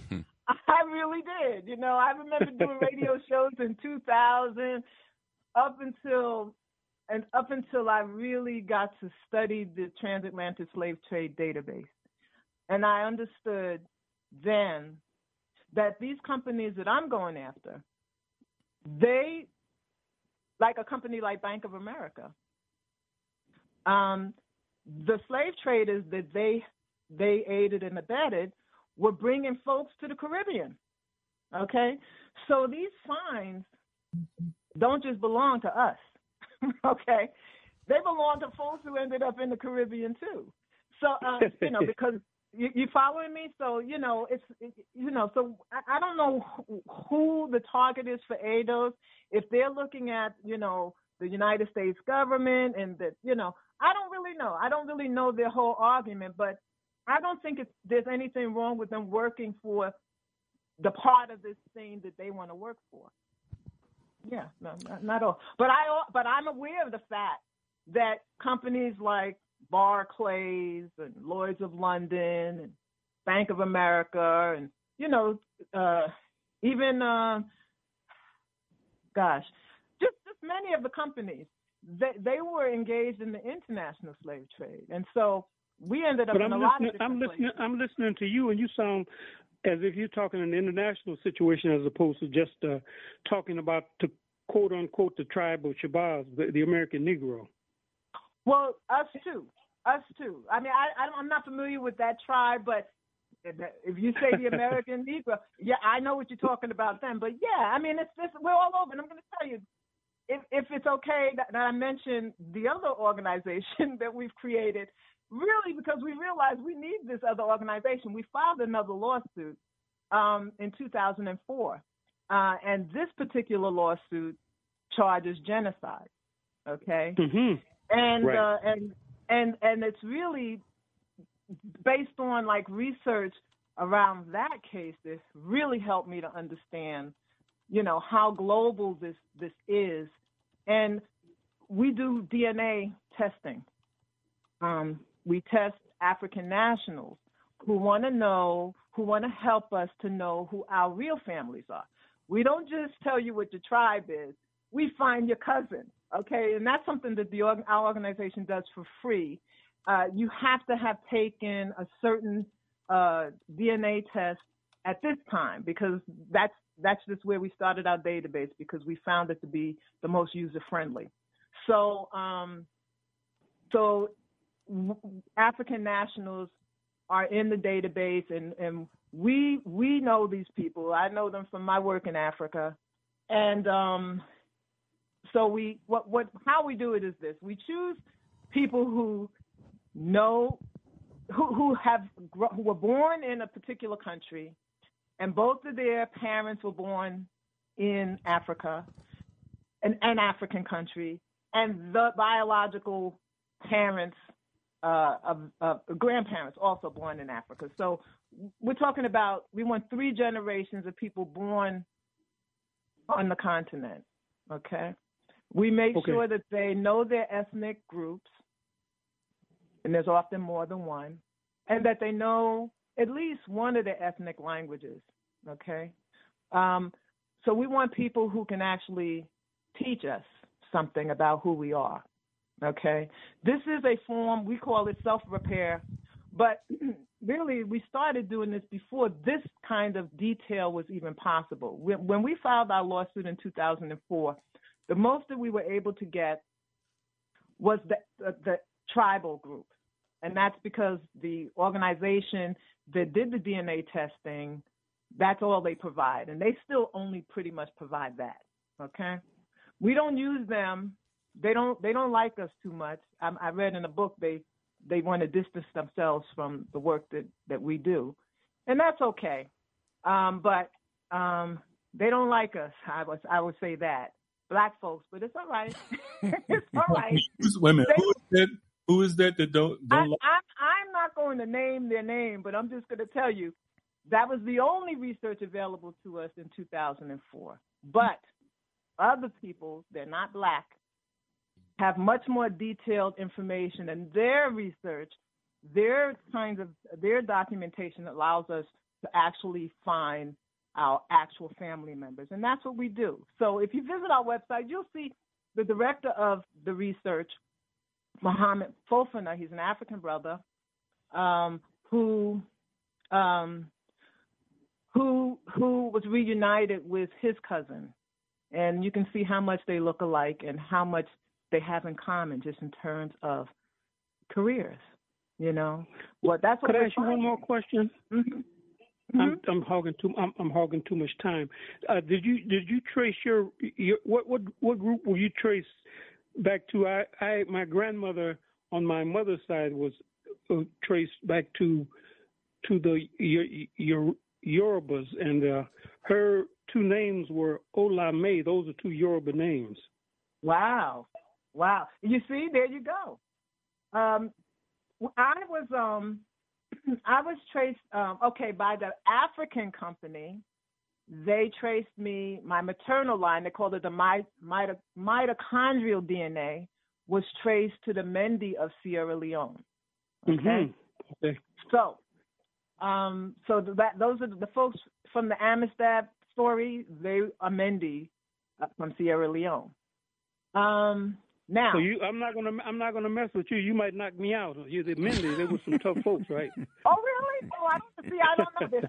There's so much I have to learn. But I'll tell you, I am working on something, and it's funny you would say that because through the other DNA research, the one that we're using, I was able to find my Mendi cousin from Sierra Leone. Okay, this is the only African cousin I was able to find. So I actually know this sister, and she's actually, believe it or not, in the military in the United States. Okay, mm-hmm. So at some point she came here, and she's in the military here, but all of her family is still in Sierra Leone, and they are Mendi. Okay. Mm-hmm. Okay. Yeah. There you go. So note that the African company, they give you excellent information, but the other company helps you find your own people. You know, which is fascinating. You know. Yes. Right, What's that? We didn't really think it was going to be possible. I mean, we began doing the DNA testing in 2015 with, I don't know if you know, Queen Mother, Dr. Dolores Blakely. She was a faithful servant to Queen Mother Moore. You didn't see Queen Mother Moore without seeing Dolores Blakely. When Queen Mother was in a wheelchair, Dr. Blakely was pushing her around all over the world. So Dr. Blakely and her organization, New Future Foundation, along with the Restitution Study Group, came up with the idea to do these tests. And we formed the organization of Tribal Unity because that's what we want to do. We want to actually unify people with their tribes. I mean, that's really the goal. And we actually can do much more than that. I mean, with the kind of technology, and it's the most remarkable thing to connect the families because, in some instances, it's as if, they were never separated. And there's so much that they have to share with each other. There's a lot of joy. There's a lot of pain. In some instances, I'll tell you, in some instances, a lot of the Africans are afraid, okay? They're afraid that folks will be angry with them, and they hesitate sometimes. Even though they signed up for this, there's a lot of fear. It's a lot too. I mean, it's a lot of responsibility. You have a lot of educating to do. Is what it comes down to. But some folks are so dedicated and so patient. I mean, there's one sister out of the Gambia. She shopkeeper out there. She takes her time, and any cousin that wants to reach out to her, she just has the time and patience and love. It's just amazing. It's amazing. But the thing that we find fascinating is how much the families still have in common. We don't realize that even though we were on plantations, there's certain skills and specialties that our families had that we came here with, and we kind of still, and they continue on within the families. Very often, folks who are griots, who are coming from the griot class of folks, very often the family members here are musicians or professors, right, or both, or both. So they're sort of continuing with the tradition. Folks who are straight up entrepreneurs, coming from those tribal groups known for being business people, their cousins over here are doing the same kinds of things. It's fascinating. The sister that I was talking about, she's part of this tribe that's really involved with environment. That she's from the Jola people of the Gambia. And the president, the former president, Yahya Jammeh, was also Jola. And they're really into the environment, into herbs and all of that kind of stuff. And her cousin, who was out of New York, headed up like one of the major environmental organizations. And it was just like, my God, I mean, you can't make this stuff up. This is real, okay? So it's really, it's fascinating to see how folks are, although we're separated, we are so connected. And this is where, where we come, why we have this argument of genocide, because one of the things that folks, they want to say, what is your injury? You're not hurt. It didn't happen to you. All of this stuff. Even when we were doing the litigation, we didn't really feel this in the way that we needed to feel it. But afterwards, for me, it's been an ongoing spiritual evolution. It's been research. It's been all kinds of stuff going on where I realized that is a profound loss, and it's so easy to overlook. It's overlooked regularly, but yes. I used to do some speaking engagements, and I would ask, for folks to raise their hand if they know where what country they're from, like where their ancestors are from.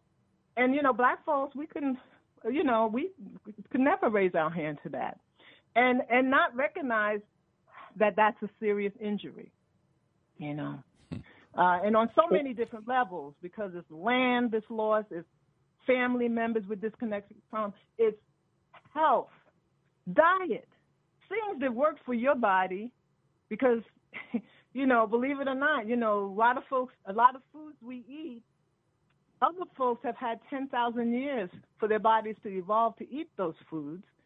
Our bodies are not designed for certain things. We don't even make enough enzymes in our mouths to digest certain things. Other groups have had 10,000 years to evolve to adjust to that. So we end up having all kinds of health problems, not knowing what we're supposed to eat. But if we had a connection to our African ancestors, because we're only talking about 200, 300 years, we would know what we should be eating. So these are real injuries. Folks, they want to, So someone asked earlier today about history. Well, this is the importance of knowing that. I know a lot of people don't want to do the DNA testing, but it's important. I'll tell you that. You really need to know what kind of food you're supposed to be eating, because if you're coming from Senegal, or if you're coming from Nigeria, folks ate different kinds of things, grains that don't have gluten in them, they would taste quite lovely if you knew how to prepare them, or even knew that you should prepare them. We need to know these things. Toronto, Well, thanks for your I think you've given me so much time. I think I'll shut up and let someone else talk. But could you put me on hold, Elliott? Yes, sir. Thanks for your contribution. Thank you very much. Let's go to 267. Yes, Brother Elliott, Brother Yes. Richard. Yes, sir. You have a wonderful guest counselor. You're wonderful. And that guy was talking about the amount of time he took. I could listen to y'all all night. I mean, God, that's great. But I'm gonna say this to you, sister. You know that I've had some friends who went to law school for a purpose. Now listen to what you're saying. You know, I had a friend of mine, Cheney University graduate, and as a young man, he got caught with a gun charge. He changed his major around in criminal justice undergrad, became a Howard University graduate from law school, and he had a vigor in him to be a criminal lawyer. He did it for a certain amount of time because of his experience. And he worked at State Farm. I said, I wonder if he knows any history about State Farm, because he might turn around and do what you're doing now. But, right. And I think about Thurgood Marshall. I'm a Lincoln grad. I love Thurgood. How, from Lincoln, that he had a purpose. And, there's been a lot of time as a criminal lawyer in the South. People don't know that. An excellent criminal lawyer before he was nominated as a judge in support and also fighting those Supreme Court cases. Become a justice, one of the greatest justices we ever had. But I listen to you because my other friends who went to law school, they said, Tim, they scare you first year.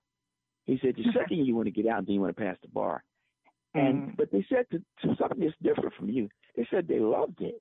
You know, they like the just court competition, and professors, the professors that taught them and things of that nature. But I respect you because I hear it in you. You became who you were supposed to be, and you are that now. And your contributions of what you do as your studies. Like I had a professor that told me, he said to me, Tim, it's more than just a course to you. I said, it is. I live what I do. I write about what I do and speak about it. And I hear that in you. I mean, I'm going to tell you something. A friend of mine, he's a comedian. He said, Tim, I didn't get into show business for money. He said, I loved it first. And then the money came. So, but he has money now, so the money came, that was important. But he loved it. And I like to hear that from you, that we have people that are dedicated to fight for our people for a cause. And I think that's, as opposed to, you're not going to sell out. This is who you are. And you have these people that get to these positions and they're turning away from a fight, a necessary fight. I just heard you talk about Cochran. I heard you talk about Ogletree. I learned something. That your position was different from theirs. Their fight was on another level. And we need to be fighting on all levels. Politically, socially, economically. And I had a good time talking to Johnny Cochran. We had a good introduction and went on and on and on. I never met Professor Ogletree, but I used to like their research and what they did. I'll put you up there with them. You're marvelous. I never met you. And you say, where did you go undergrad? Where did you go undergrad? Where did you do undergrad work? Undergrad, Brooklyn College, City University of New York. Very good. I'm impressed with you right now. I like Jeffries. You know Jeffries, the congressman? Yes. I like yes, Jeffries I met him. Yes. Right at the beginning. Of course, I like his uncle, Dr. Lenny Jeffries. So I make those connections, and I think he has a cousin who's a law professor too. Who? His nephew? Really? Well, no. Congress. Jeffries. Okay. Yes. He has a cousin who is a law professor in New Jersey. Oh, he has a cousin. Okay. Now, you yourself are a practicing attorney without a doubt. No, believe it or not, I'm not a practicing attorney. I'm a legal strategist, but I don't practice law. But I find people who will do the strategies that I come up with, who very good, who understand and carry out the So I have a question for you. Stuff. Yeah. Would you be willing to teach law at like Howard, or North Carolina Central, or Florida A&M, the HBCU law school? I would love to. Howard University did not accept me. I applied there. They didn't take me in. We're talking about reparations. I'm just going to let them know. Yeah, I'm the one you rejected. Are you serious? Yeah, I'm just What about serious. like a Florida A&M who just recently became ABA accredited, like a North Carolina Central, any of them, I'm pretty sure, or North Carolina. None of them? I mean, I would love to come in and lecture. I would come in and do, a guest appearance. I'm not trying to, I'm kind of quasi-retired and just focusing on this work for the community. But I'm happy to visit a campus, whether it's virtual or in person. I'm happy to do that. So yeah, I'll even go to Howard University. Okay, and I'm gonna be wherever you at. I'm gonna try to listen to you. Any books out? Any books? I do have actually a screenplay, believe it or not. There's something on Amazon. You can check it out. It's actually a screenplay based on my journey, okay? It's called Dry Bones, and it's okay. Because like Ezekiel from the Dry Bones prophecy, my work started in a burial ground, okay? And so many of my experiences sort of mirrored Ezekiel, and I realized that this is a modern day Dry Bones story. And so the name of the book is Dry Bones? Dry Bones is the screenplay, yes. Okay. Thanks for your contribution, brother. It's a screenplay. Bye-bye. Okay. Right. Yes. Mm-hmm. Let's go. But one of the things I wanted to mention is like with the genocide argument, what we realized is we filed the genocide case. Our lawyer was ill. We had to pull the case.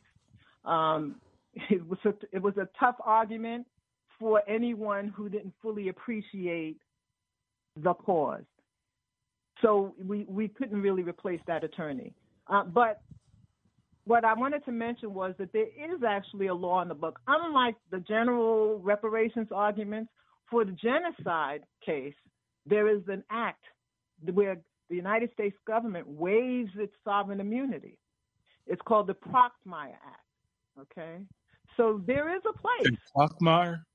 Proxmire Act. And it's named after a Senator, Proxmire, who I think probably for several years, every single day, this is because the United States government had not become signatory to the Genocide Convention. Every single day, he would lobby. He would discuss that we should join the Genocide Convention, that we should codify the Genocide Convention. But Senator Proxmire, and I guess it was probably in 1988 that we finally codified the Genocide Convention, and it was named Proxmire Act. And let me just say that the Proxmire had passed away by that point, and you can't even imagine who it was that signed, who carried the torch for Proxmire, but President Joe Biden. So it became Joe Biden's bill in the Senate, and that's who got it passed. So the Proxmire Act is the Genocide Convention where we can argue that we have been essentially we are victims of genocide, that our ethnic and national identities have been erased, that we are continuously subjected to conditions that are designed to bring about our destruction. These are things that we go through on a daily basis. If folks want to step back and just imagine the conditions that we live under, any other group living under these conditions, let's say, for example, children who immigrated to the United States illegally at the border.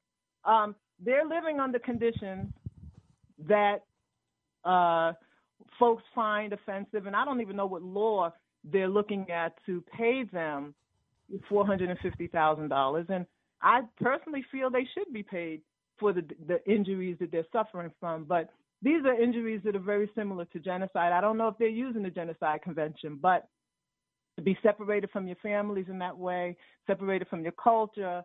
These kids probably don't even speak Spanish anymore. There's probably so much that they're going through. Bottom line is, this is who we are. This is what we've experienced. And, I just think it's just amazing that the president today is the one that moved this bill through, got it signed, after Proxmire passed away. The only thing about the law that is a problem is that it's the Department of Justice that would actually enforce this law because it's a criminal law. And there's a lot of research that we have to do around how we are able to utilize a criminal law in the courts today. But something to know.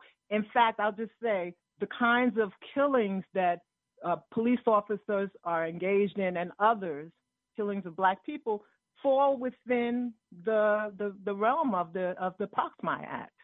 And for each injury that one suffers under that law, you're supposed to get paid $500,000.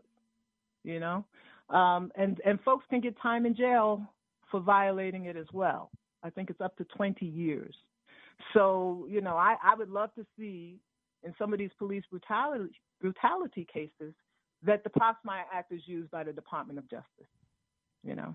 I apologize for my ability not to spell, but his first. How do you spell his first name? How do you spell his name? P-R-O, X as in xylophone, M as in Mary, I-R-E, Proxmire. Okay, gotcha. Okay. Yes, the Proxmire Act of 1988. Let me go to 678 in Atlanta. 678. 678, are you there? 678 must have stepped away. Let's go to 44. 44. 44. Yeah, I'm just listening, man, and so much information out there, man. Because even with a lot of my people was indigenous already over here, Native Americans, so they kind of jacked us up too. So, I mean, they got to pay. Like I told y'all last week with the numbers, man. They made $30 million a year. Times 400 is 12 trillion. Times 5 for 500 years is 15 trillion. So they got to pay up, man. They got to pay up. And we just keep strong, keep busting out the information, man. And I'll be quiet and listen, man. I don't want to get all pissed off at these demons. But well, listen, I enjoy the show, man. Because you've done some research. Join the Restitution Study Group. Team up and compile your research. Yes, sir. Once I get her email, because I've been back and forth on another phone call, so I didn't get all the complete. But I got the genesis of the show. So once I get her email, because I did contact the other my man that was on there last week, man. So he sent me some stuff. But anyway, it's all good, man. The information coming out now, y'all. So I'm gonna listen for her email. Restitution Study Group. You'll get us. The email address is not the easiest to follow, but I'm gonna tell you now. It's rsgincorp@yahoo.com. So you can email us there. The website is restitutionstudygroup.com. Restitution Study Group. .com. And email address is rsgincorp@yahoo.com. Yes, ma'am. Because we got to get our they got to serve that retribution and that reciprocity. Because we're in the day of judgment now. It's time for them to pay for every damn thing they do. I don't care if they come out with no Caucasian resistance therapy or CRT. That's some bullshit. The truth coming out on their ass, and they got to live up to it, man. Simple as that. Right, that's right. And anyway, I'm gonna be quiet before I start cussing. I know how it is, so I'm gonna be quiet. I love you. Talk to you. Thank you. Yeah, we feel that this is we feel that a lot has changed in this nation. Folks are obviously more receptive to the idea of reparations. It became a big issue in the last campaign, presidential campaign, but also activists from, Black Lives Matter or the Movement for Black Lives. It became an issue, for example, in the United Kingdom, where young people were tearing down sculptures of slave traders and actually put the fear in some of these very companies that we sued to come forward and talk about the fact that they're prepared to pay reparations. Lloyd's of London, Barclays, and I think there was a coffee shop called Greens or coffee company called Greens. All have come forward to say they're going to do something. Now, we don't really know what they're talking about doing, but we will be in touch with them to get the details. But this is what seems to be happening right now. There seems to be more people are more receptive to the idea of reparations being paid. So, I don't know if it's going to be that many trillion, but the ball is going to start rolling. And obviously, it's happening around this country. We have Evanston, Illinois, a law passed where reparations are being paid, $25,000 to certain people who are using it toward housing and building housing or buying housing, repairing housing. I love that idea. I like the idea of us using money to buy something that builds an equity, and you can use it to invest in future projects. Rather than getting something that depreciates in value, I think real estate is important. And as far as the trust fund is concerned, our hope is to see property being purchased. We are sistering up with the National Million Women March, both coming out of Philadelphia, and we will be launching an effort for 1 million homes for 1 million Black families. We want to see reparations coming from places like Bank of America to be used to create housing for our families. Home ownership is the goal, but so many other things we need the resources for. Attorney Deidre, before we wind things down, Brother Richard, any last words? Well, other than thank you. I'm looking into this here genocide Proxmire Act and that Proxmire Act, and that's interesting in and of itself. But a question, my last question for you, if you don't mind, you as you spoke to us about your journey and how you came to it, and then in that the people that you met along the way and the engagement in law. Studies and how do you utilize it. Have any young law students approached you at any point in time with the same kind of reflection of your drive, energy, or vision as you continue to go along this road?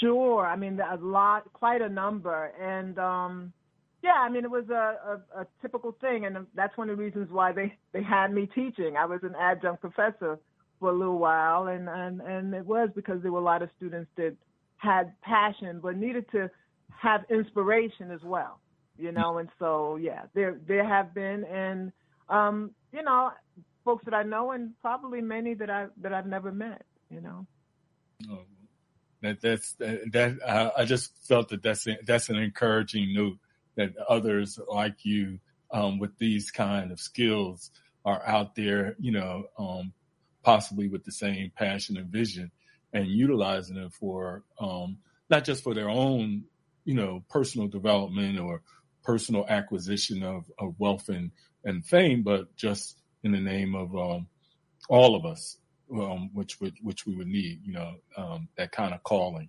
Where it comes from, some say from the ancestors, and I really appreciate you being that reflection at this moment. And thank you for sharing with the audience your experience. Oh, it's my pleasure. Thank you. Thank you so much for having me and having us. Before you go, Attorney Deidre, you mentioned something when you were talking to the caller from Toronto and about our elected officials. And I'm talking about Black elected officials now that represent our communities,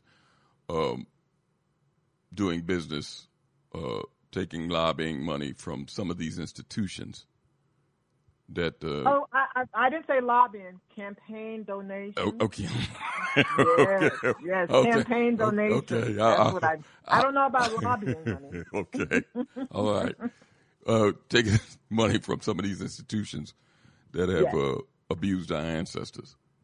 I think that what you're doing is part of a team effort. And now, let me explain to you what I mean, and then you take it from there. The work that you're doing building a legal case is similar to what Malcolm talked about when he was talking about taking things to the UN and the World Court and others in our historical experience. Because a lot of our people know that these things have happened, but they haven't built a legal case. So when you're talking about the work that you're doing and have done, building a legal case, I read in some reports that some of the courts are saying, well, this has been so long ago that it's going to take a governmental act or act of Congress for something to be done in reference to it. What I'm saying is your work is there. They have your work and they can utilize your team. But it takes other people to pick up the ball and move it down the field. And when I say other people, see, these institutions that have benefited from the abuse of our ancestors and still benefit, a lot of black people don't know these institutions and what they have done because the information is kept from them. But when this information comes out, then it takes a team effort. It takes our black clergy, because a lot of our people, participate on Sundays and during the week. It takes our elected leadership to say, listen, if these companies don't do the right thing, don't shop here, don't buy here, don't patronize these businesses. That'll force some type of action from these people. It will. But if I'm in leadership and I, some type of tacit effort that I'm for what you're doing, but I don't really come out strong. If I have a mega church and my money is invested in Lloyd's of London or whatever, and I hear these things being stated, but I talk about something else on Sunday, then you're doing our people a disservice. We need everybody on this. You're on this and you have done your work and still doing it. But we need other people that are in, and plus we need black media. We need black media to put these messages out to our people, to what's going on. Absolutely. Mm-hmm. So I'm just saying that in reference to your work. You shouldn't be alone out here. And people that are in positions of influence, whether they're in media, whether they are community organizations or clergy, and especially elected officials, need to do more than what they're doing. Agreed. I agree. And one of the things I think is really important is to recognize who's really doing the work and who is, who's pretending to do the work. Okay. Okay. Because there are some folks that are recognized as leaders on reparations who are journalists who are not doing anything except making money as a journalist. This is really important because folks think these folks are our leaders, and they're not. These are folks who are making money for themselves. They're not working for the community. They're not activists. They're not out here on the front line filing lawsuits and coming up with legal strategies. But at the same time, they'll badmouth, folks who are doing the work. And it's really important that folks, all of us, pay close attention to who we are seeing as leaders on this issue and recognize who's really doing the work and who's just making money off the cause. Wow. Wait, let me go. We got another caller popped on. Let's go to Philadelphia.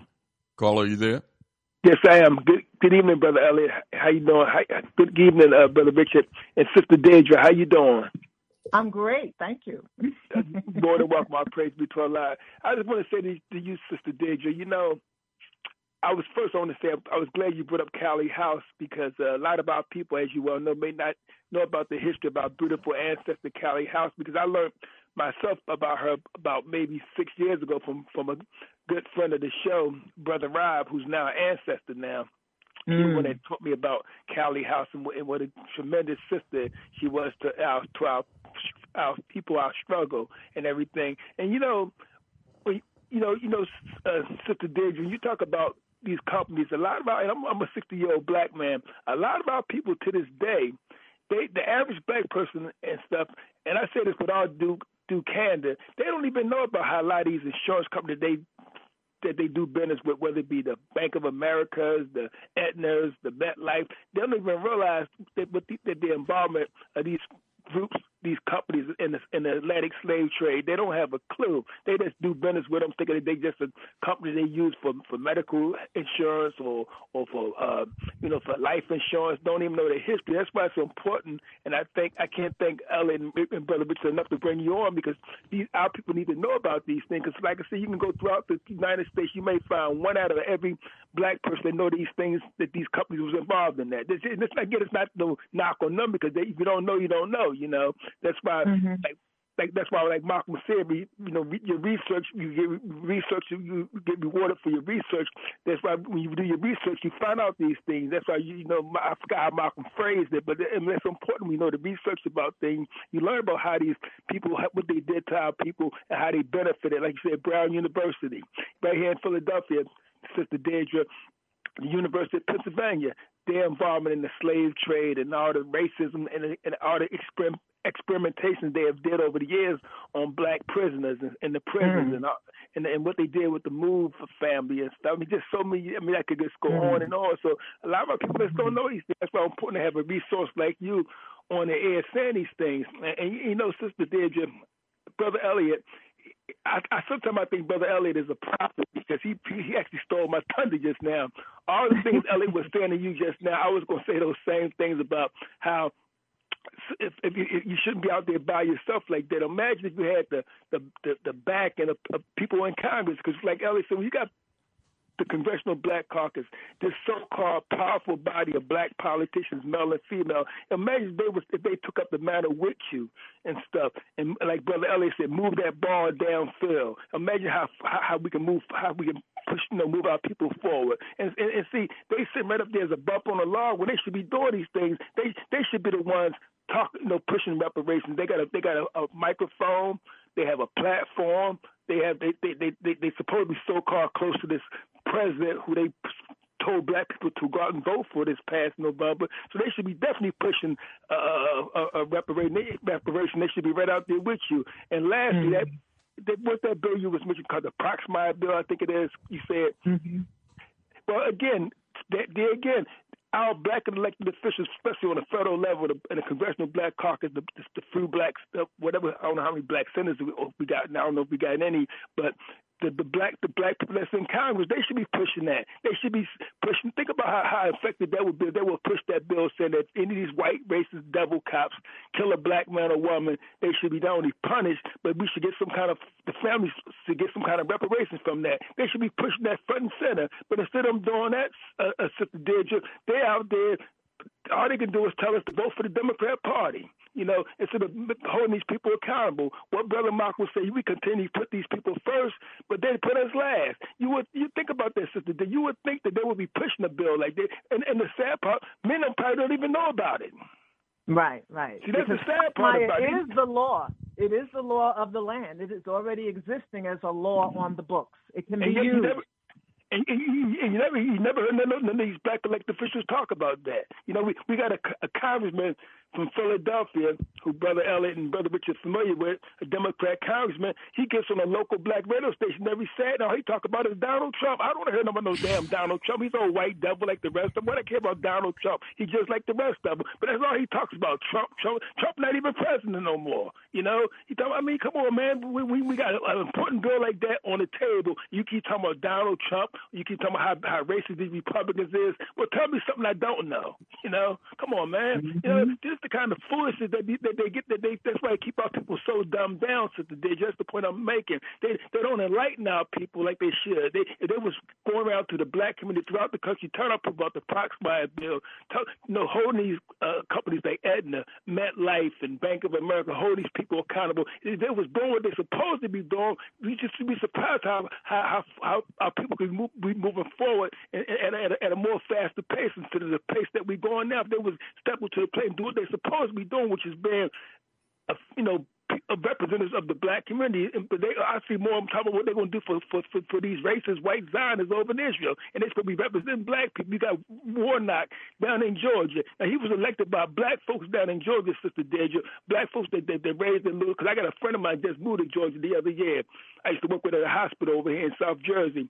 Black folks down there, they took whatever food. Think about this, Sister Deidre. They took whatever food pennies they had. I'm talking about dimes, nickels, whatever. They had bake sales, chicken sales, just to get this brother elected to be the first black senator from the state of Georgia. And what do they Negroes say as soon as you get in office? I'm going to be the best Jewish politician for Israel. I'm like saying, Jewish? What the hell? You ain't no Jew. You're a black man. You're going to be fighting for black people, fool. What are you talking about? This is the kind of stuff that we deal with, Sister Deidre. You understand what I'm saying? You know, this kind of foolishness that we're dealing with here, man. You know, so you just get sick of this nonsense. But anyway, I'm not going to hold a lot. I'm going to encourage you, Sister Deidre, in closing. Keep doing what you're doing because you're a valuable resource and you're well learned. You know, you do your due diligence and what you're doing, your research, and I just thank Almighty God Allah for you. May Allah continue to bless you, Sister Deidre. Keep doing what you're doing because the fight will be won. You're more than welcome, my sister. Let me say this to you before you leave, sure. brother. You know, that's why we, you know, me and Richard kind of do what we do in this program to get information out. Now, listen, I'm guilty as other people. Because I just heard Attorney Deidre mention about Barkley and their involvement in the abuse of our ancestors. Now, I went up there to see a championship fight.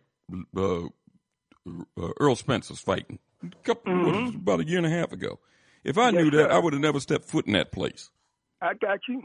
And black people, they go there to whether they watch a basketball team because the players is on it, even though one player is ostracized because he won't take a shot. But I'm just saying, if black people knew this, they shouldn't go in that place. But see, you need our people. Listen, she has done her work. Exactly. And still doing it, exposing these companies. And I'm going to get Attorney Deidre to send me the list so I can put it on the Time for Awakening site. But, you know, people got to take up the banner. And I'm talking about people in positions got to take up the banner. I agree with you, Let black folks know. Listen, if black folks knew that this Barkley Center or that family that put that center up was involved in the abuse of our ancestors, maybe 50%. You're going to still get some blacks to go in that place. But maybe 50% of them won't go. That'll hurt their pocketbook. But they say with the university up there, Georgetown, their involvement, one of the prestigious universities, Georgetown, with a great Patrick Ewing played at college basketball. And I rooted for Georgetown during those years with John Thompson and everything. But I didn't know at that time. And again, I would still root for them because I root for the brothers, not the university. But again, you find out how their involvement was in the Atlantic slave trade. See, that's what I'm saying. Many of our people don't know that these so-called major universities, major banking institutions, major insurance companies had their hands involved in that bloody Atlantic slave trade. And this was the digits pushing. They have to pay for that. Like when Brother West said a few minutes ago when he was on, they got to pay our people for that, man. They do people misery, our pain, our sisters getting raped, our babies getting ripped out the stomachs of our mothers. I mean, these people got to pay for that, man. They definitely got to pay for that. And they walk around here like they ain't did nothing, man. Come on. I mean, even look at like the Wells Fargo and stuff. This bank, that a lot of black people bank at, they're racist. They was caught a few years ago, giving black people unfair loans and stuff. And they promised years ago with Tavis Smile and that fiasco, they promised to repay black people. I ain't heard nothing about them repaying black people for what they did. So, I mean, the stuff just goes on and on with these people, man. So that's why I applaud Sister Deidre for doing what she's doing, keep exposing these people and waking our people up. But like you said, she shouldn't be doing it by herself. If these black elected officials step into the plate and get their head out there behind, they could be pushing this stuff and going around telling our people about what these insurance banking companies have done to our people and how they should be held accountable. But no, instead of that, all they're telling you about is how bad their white government on the Republican side is. Like we don't know that already. Like I said, what I care about Donald Trump or Joe, they both two white men. They both bigots. They both don't give a damn about black people. So don't keep telling me how bad he is and how this one is. We all know that. Like Malcolm and an Honorable Elijah Muhammad told us 50, 60-something years ago that that's his white brother on the other side of the aisle. That's all. Something was that. But anyway, brother, thanks for taking my card. I would, put me on mute and I'll listen to the rest of the show. Thank you for your call. You're welcome, sir. Attorney Deidre.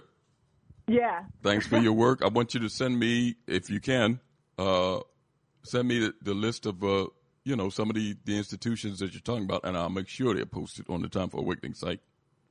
Absolutely. I want you to have all the information about Barclays, too, since, quite a number of folks, 125 slave trading voyages by the founders of the bank using money that went into the bank.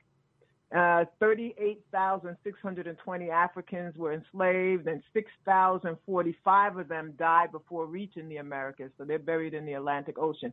But that's the blood that Barclays has on its hands. Yeah, Richard, that's a perfect example of what I'm talking about. Mm-hmm. Our people being destroyed for the lack of knowledge, and I'm guilty of that, just like everybody else. I didn't know that. I wouldn't have went up there to see no fight if I'd have knew that institution that was involved in that. Throwing our ancestors they say overboard. they're going to pay. They say they're going to pay something. So listen, I mean, somebody say something to Jay-Z. Okay. Okay. Thank you.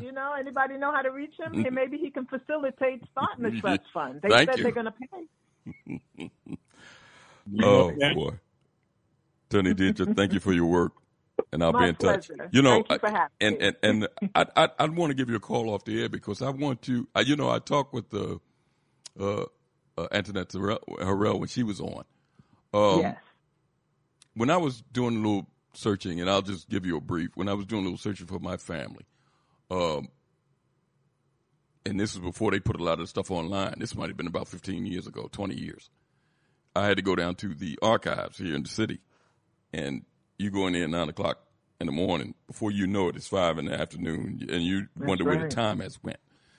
But I kind of ran into a brick wall. I think I found out that my great-grandfather was enslaved because I seen him in the 1870 census.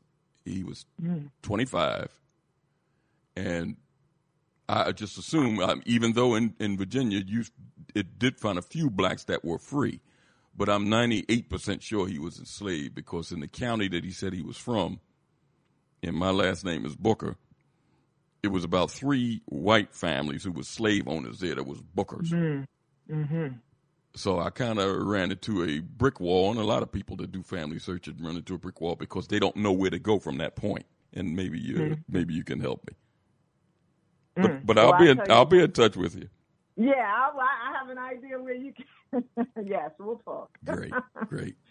Thank you again for your work, and we'll talk soon. Yes, my pleasure. Thank you so much for having me. All right.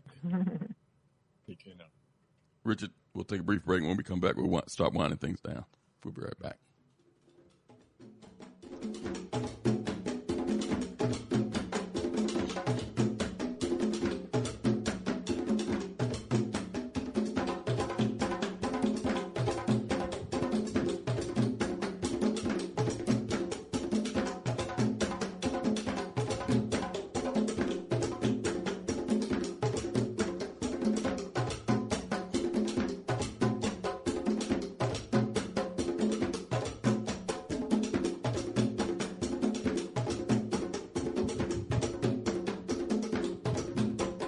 You are listening to Time for an Awakening.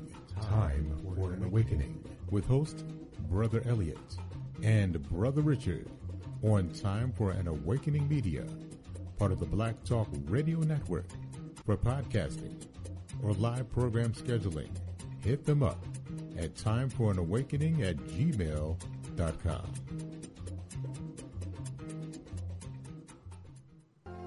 All Insurance Incorporated, an African-American owned and operated insurance agency in business for over 20 years, located at 231 Southeastern Road in Glenside, PA, with other offices in Germantown and West Philadelphia. Call now for commercial insurance quotes, homeowners insurance quotes, automobile insurance quotes, notary and tax services, representing over 15 major A-rated insurance companies, offering a discount on all notary services when you call in for a free quote. Call this number, 215-885-2444.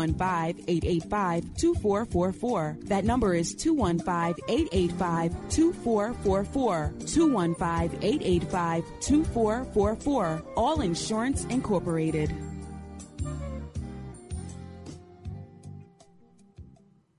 I transformed a $24,000 a year odd job handyman service into a 7-figure high-end custom home builder and commercial contractor licensed and operating in 3 states. This is just one of the tangible transformations I've created for entrepreneurs in various industries around the country. If this isn't what you think of when you think of accounting and business consulting, then get ready to take down this invaluable information. Are you an entrepreneur suffering with a stagnating company? Have headache customer staff or vendors? Are you rebounding from a loss and need help achieving your unrealized potential? Or are you a startup who wants to get it right the first time and avoid the costly mistakes? Hi, my name is Nataki Kamban. If you're ready to go beyond advising and coaching and get results, then call 301-244-9072. Let New Business Solutions recommend and implement the best comprehensive sales, administrative, human resources, accounting, and operations to help you grow into your vision for yourself and your company.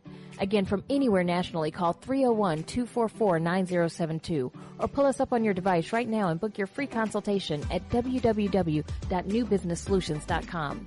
And just mention you heard this special announcement on Time for an Awakening. RG Electrical Inspections provides electrical inspections for realtors, licensed electricians, and homeowners. Licensed and insured underwriter, serving Philadelphia and surrounding area. Call today, 484-268-9837.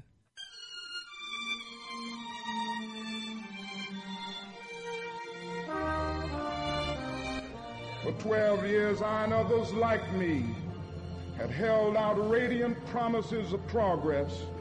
I had preached to them about my dream. I had lectured to them about the not too distant day when they would have freedom all here now. I had urged them to have faith in America and in white society. Their hopes had soared. They were now booing me because they felt that we were unable to deliver on our promises.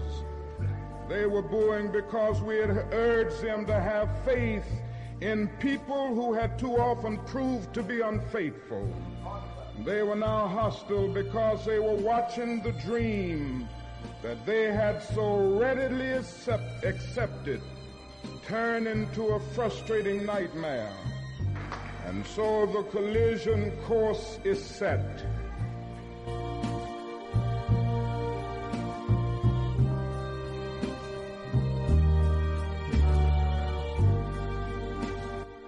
The desegregation decisions and other type of legislation and Supreme Court decisions depends upon changing the white man's mind. The Honorable Elijah Muhammad teaches us that our own mind has to be changed. We have to change our mind about ourselves. In what way? Well, so he teaches us the importance of moral reformation, a knowledge of self. And for instance, the average so-called Negro, he doesn't think that he can go into business and provide jobs for himself. And because of this, he thinks that he can only get a job from the white man, or he can only get clothes from the white man, or he can only get food from the white man. And we who follow the Honorable Elijah Muhammad are taught that the same thing that the white man has done for himself and his kind, if our people could if we could be cured of our slave mentality that was indoctrinated into us during slavery, we would realize that just as the white man can do these things for himself and his kind, we can get together in unity and harmony and do the same thing for ourselves and our kind.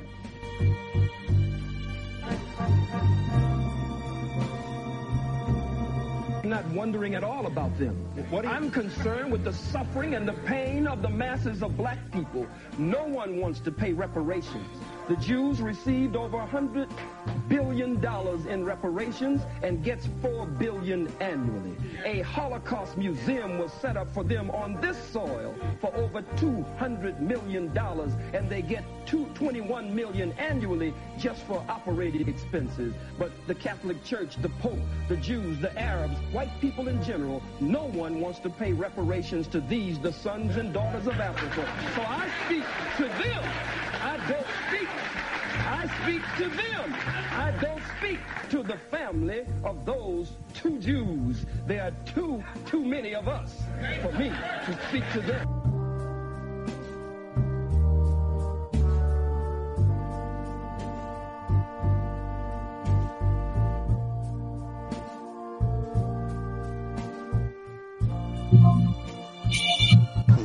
And one of the reasons why I'm always happy to come to this organization, because you're the only black organization, again, that understands to put race first. Race first. Race first. And I've had some white folks to tell me that I was a flaming militant, a radical, or whatever all of these names were that they called me. And I said that I am very pleased that you called me a nationalist, because you could have said that I was a member of the NAACP of the Urban League. So I said, I'm very pleased of the names that you have given. But I said that because we put race first, something is wrong with us. But everybody else puts their own first, because God bless the child who has his own. And so I think that race first is very important.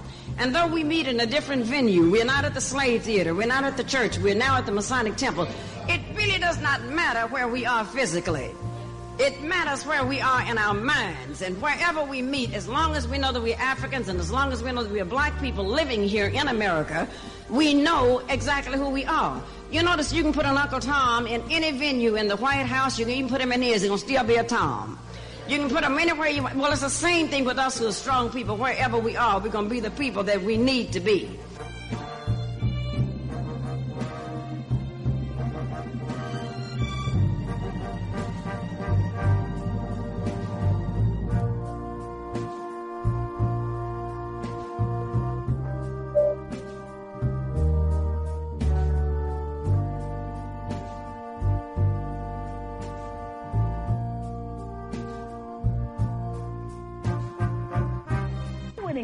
Let me just say this before our time winds up. And that is, I want the people in the audience to go back and look at the video clip from Roots. It's entitled something like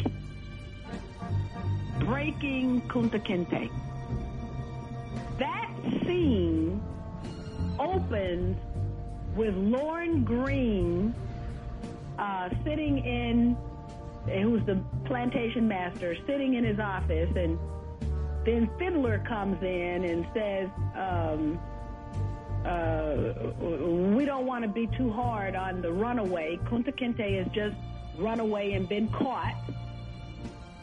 And so the time comes for him to get his lashing. And if you look at this scene, it's about 9 minutes, and study the scene. Study the role of everybody or bodies that are in this particular clip.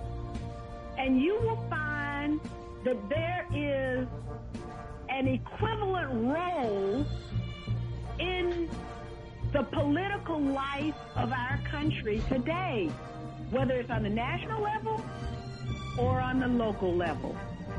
There's the black man who actually does the whipping of Kunta Kinte.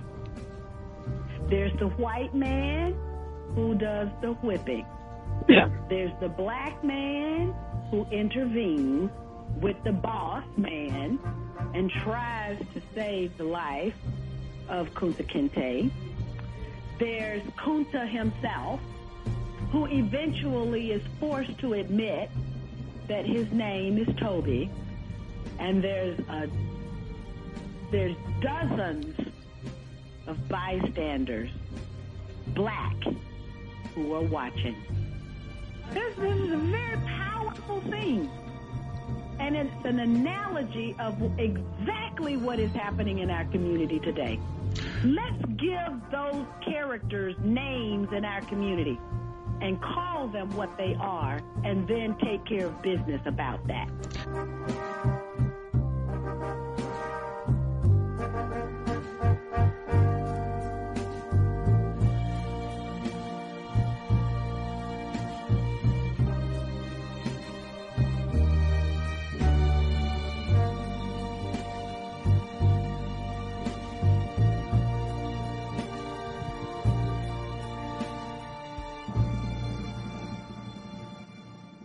Welcome back to Time for an Awakening. It's 9:32. Coming to the conclusion and end of the program. Brother Richard. Yes, sir. Interesting discussion there with Attorney Deadria Yes. Listen, her work is necessary, but it's one part. I think it's others have to do their job, including us, right? Including the rank and file, so to speak. Because when we find out these places, then we've got to stop doing business with them. Stop buying certain people's clothes. Stop getting certain insurance policies from these companies. Stop going to these banks, these certain banks that benefited from our ancestors, and stop buying products from these companies that have done the same thing. And call these politicians out that don't inform the people of these things. And you heard Attorney Deadria talk about some of these people. When I had to change it when I said they're getting lobbyist money, she said, "Well, no." She had to clean it up for me. Campaign contributions, I'm no politician. I look at all of it. You taking money, you taking money. Mm-hmm. But they're getting money from these some of these same institutions. I mean, we talked about it about a month ago, where they're getting money from these pharmaceutical companies that's pushing these shots in the communities. So they're taking money. They don't come back and tell you they're getting it. But they're taking money, and it's proof of it.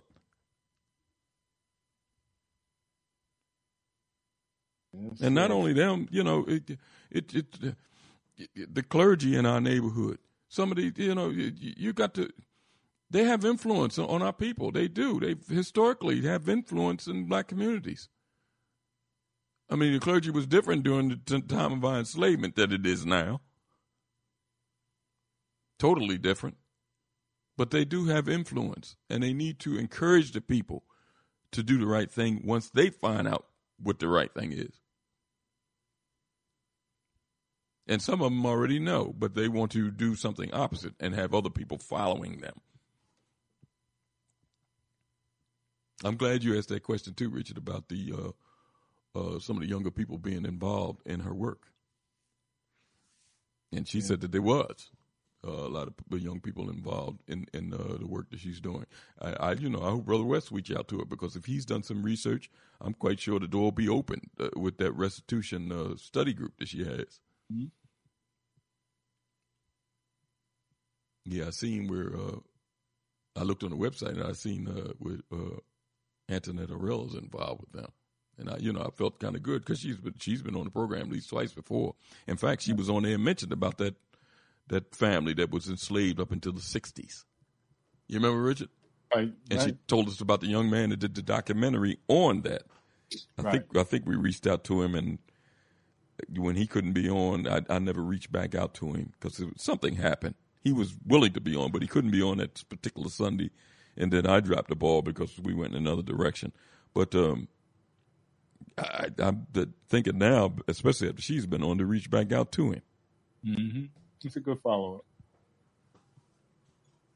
And I hope people really take to mind, and I'll be redundant, as you were asking, not only doing our personal genealogy as far as our personal family, but as what is being said, and not just in our personal purchasing habits, but in our becoming politically informed about how the interconnectedness between the politics and the banks, the politics and the economy. Mm-hmm. In relationship to the business of enslavement, but also in relationship to all the businesses that we see now that are providing harm, that there is a relationship. And if I'm more focused on, as you call it, the rank and file, because if we don't give direction, if we don't pull it off the shelf, and that means those elected officials or even those ministers, we have to pull them off the shelf. Yes. We can't just keep listening to them, or at least have our families and friends listening to them. And they're perpetuating this relationship between these businesses and the government, and then actually talk about how we're being abused by it. That's what this information is supposed to empower us to do, to be able to lift each other up, to support each other, to make sure that we understand it's time for that person to get out of here. than for another person to take his or her place in our interests. But we can't do that, as you said, we can't do that if we don't have the information. And we can't do, and it won't nothing happen if we don't act off of the information we get as we get it. Yes. Yes. We can't just repeat it. We have to act on it. I agree. And, I'm just, in winding down in conclusion, I just want to reiterate when you brought up that thing, the ideal about the young people. It's because that's the whole key of why we do any of this, and why I'm quite sure why she does what she's doing. Right. It's for the young minds coming up that's going to be raised in this society and other societies moving forward, because there's no guarantee that this place is going to be around. And the thing is, if you look at history, it might not be around much longer. Who knows? But I know one thing that's going to be around is the historical record. Right. And what she's doing is part of our historical record here. If you look at some of our ancient African history, and it talked about the Hyksos being in Egypt, that didn't look like any of our ancestors, but they were there. And the reason we knew it, because our ancestors wrote it in the historical record about them being there and what they did. Right or wrong, Richard? Yeah, you're right. Yeah, so this is part of our historical record here, and the legal argument need to be made. I know, you got people out there, there's reparations, we ain't gonna never get it, and all that type of stuff. Okay, if you feel that way, you feel that way, but the legal argument has to be made. It has to be. It's part of our historical record here, and the young people have to see this being made. We got to teach our young people. We got to teach them. The more you teach them, the more you can start observing talents among our young people. And especially if you put them in an environment among others. And I'm talking about real young. You'll start seeing things being cultivated in them as talents that they have. And then you can nurture those talents. Listen, the same way they do it, they flip the script now. They know that the only way out of a certain level of poverty for black people is sports and entertainment. So what do you see, Richard? What do you see some of our black parents doing? They can't wait to put a ball in their child's hand, a mic in their hand or whatever, because if they see them, and some of our people do have musical talent and athletic talent, and you can observe it when they're young. You can see it. Well, just like they got those talents, they got other talents. Leadership qualities. Construction. Public speaking. You can observe those things in young people. You can start seeing it if you're close to them when they're young, and especially when they're among their peers doing things. Some of these other and you was involved in education, Richard. Some of these educational institutions, they break the children off into groups and have them doing certain tasks. And you observe them. You'll see what's going on. And then we'll see what we should do in reference to that. Yeah. Yeah. I'm just throwing that out there. Maybe I'm just venting. I don't know. Oh, no, it's all real. It's all real. Before we wind things down this evening, I just want to give the lineup on Time for an Awakening Media. Mondays, Wednesdays, and Fridays from 11 a.m. to 1 in the afternoon, African Perspectives with Brother Oshi. Always interesting dialogue and topics. And guests on African Perspectives. That's 11 a.m. to 1 p.m. Mondays, Wednesdays, and Fridays. Later on Monday evenings from 8 to 9, Black Therapy Central with host Dr. Mawia Kamban and Dr. Kamal Kamban. And after that program, from 9 to 10 on the first and third Monday of every month, Conversation Reparations. That's in Cobra's program with host Brother Jamoke.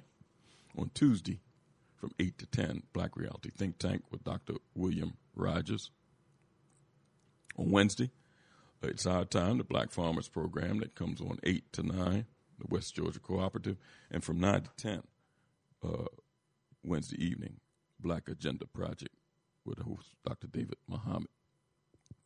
On Friday, Time for an Awakening is back from 8 until, and then on Saturdays from 7 to 9 p.m., the elders of Sankofa would host Brother Alfonso Watkins, and then on Sunday evenings at 7, Time for an Awakening is back.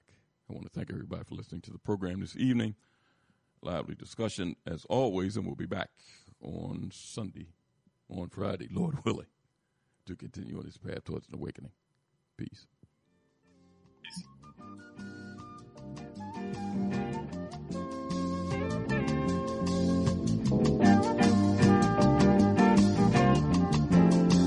If you're driving through the country on a lazy afternoon,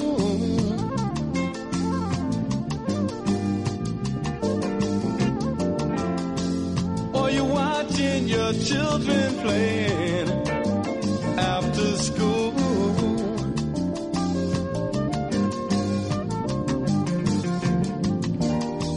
they seem to be so unaware of, I know, the things that they'll soon have to take care of.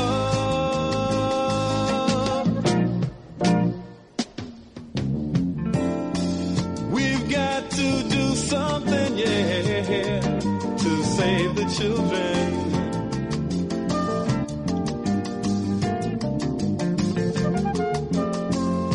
Soon it will be their turns to try and save the world.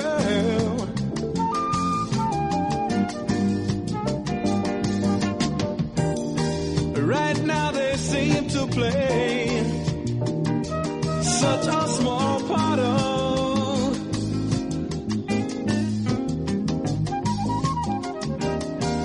the things that they'll soon be right at the heart of.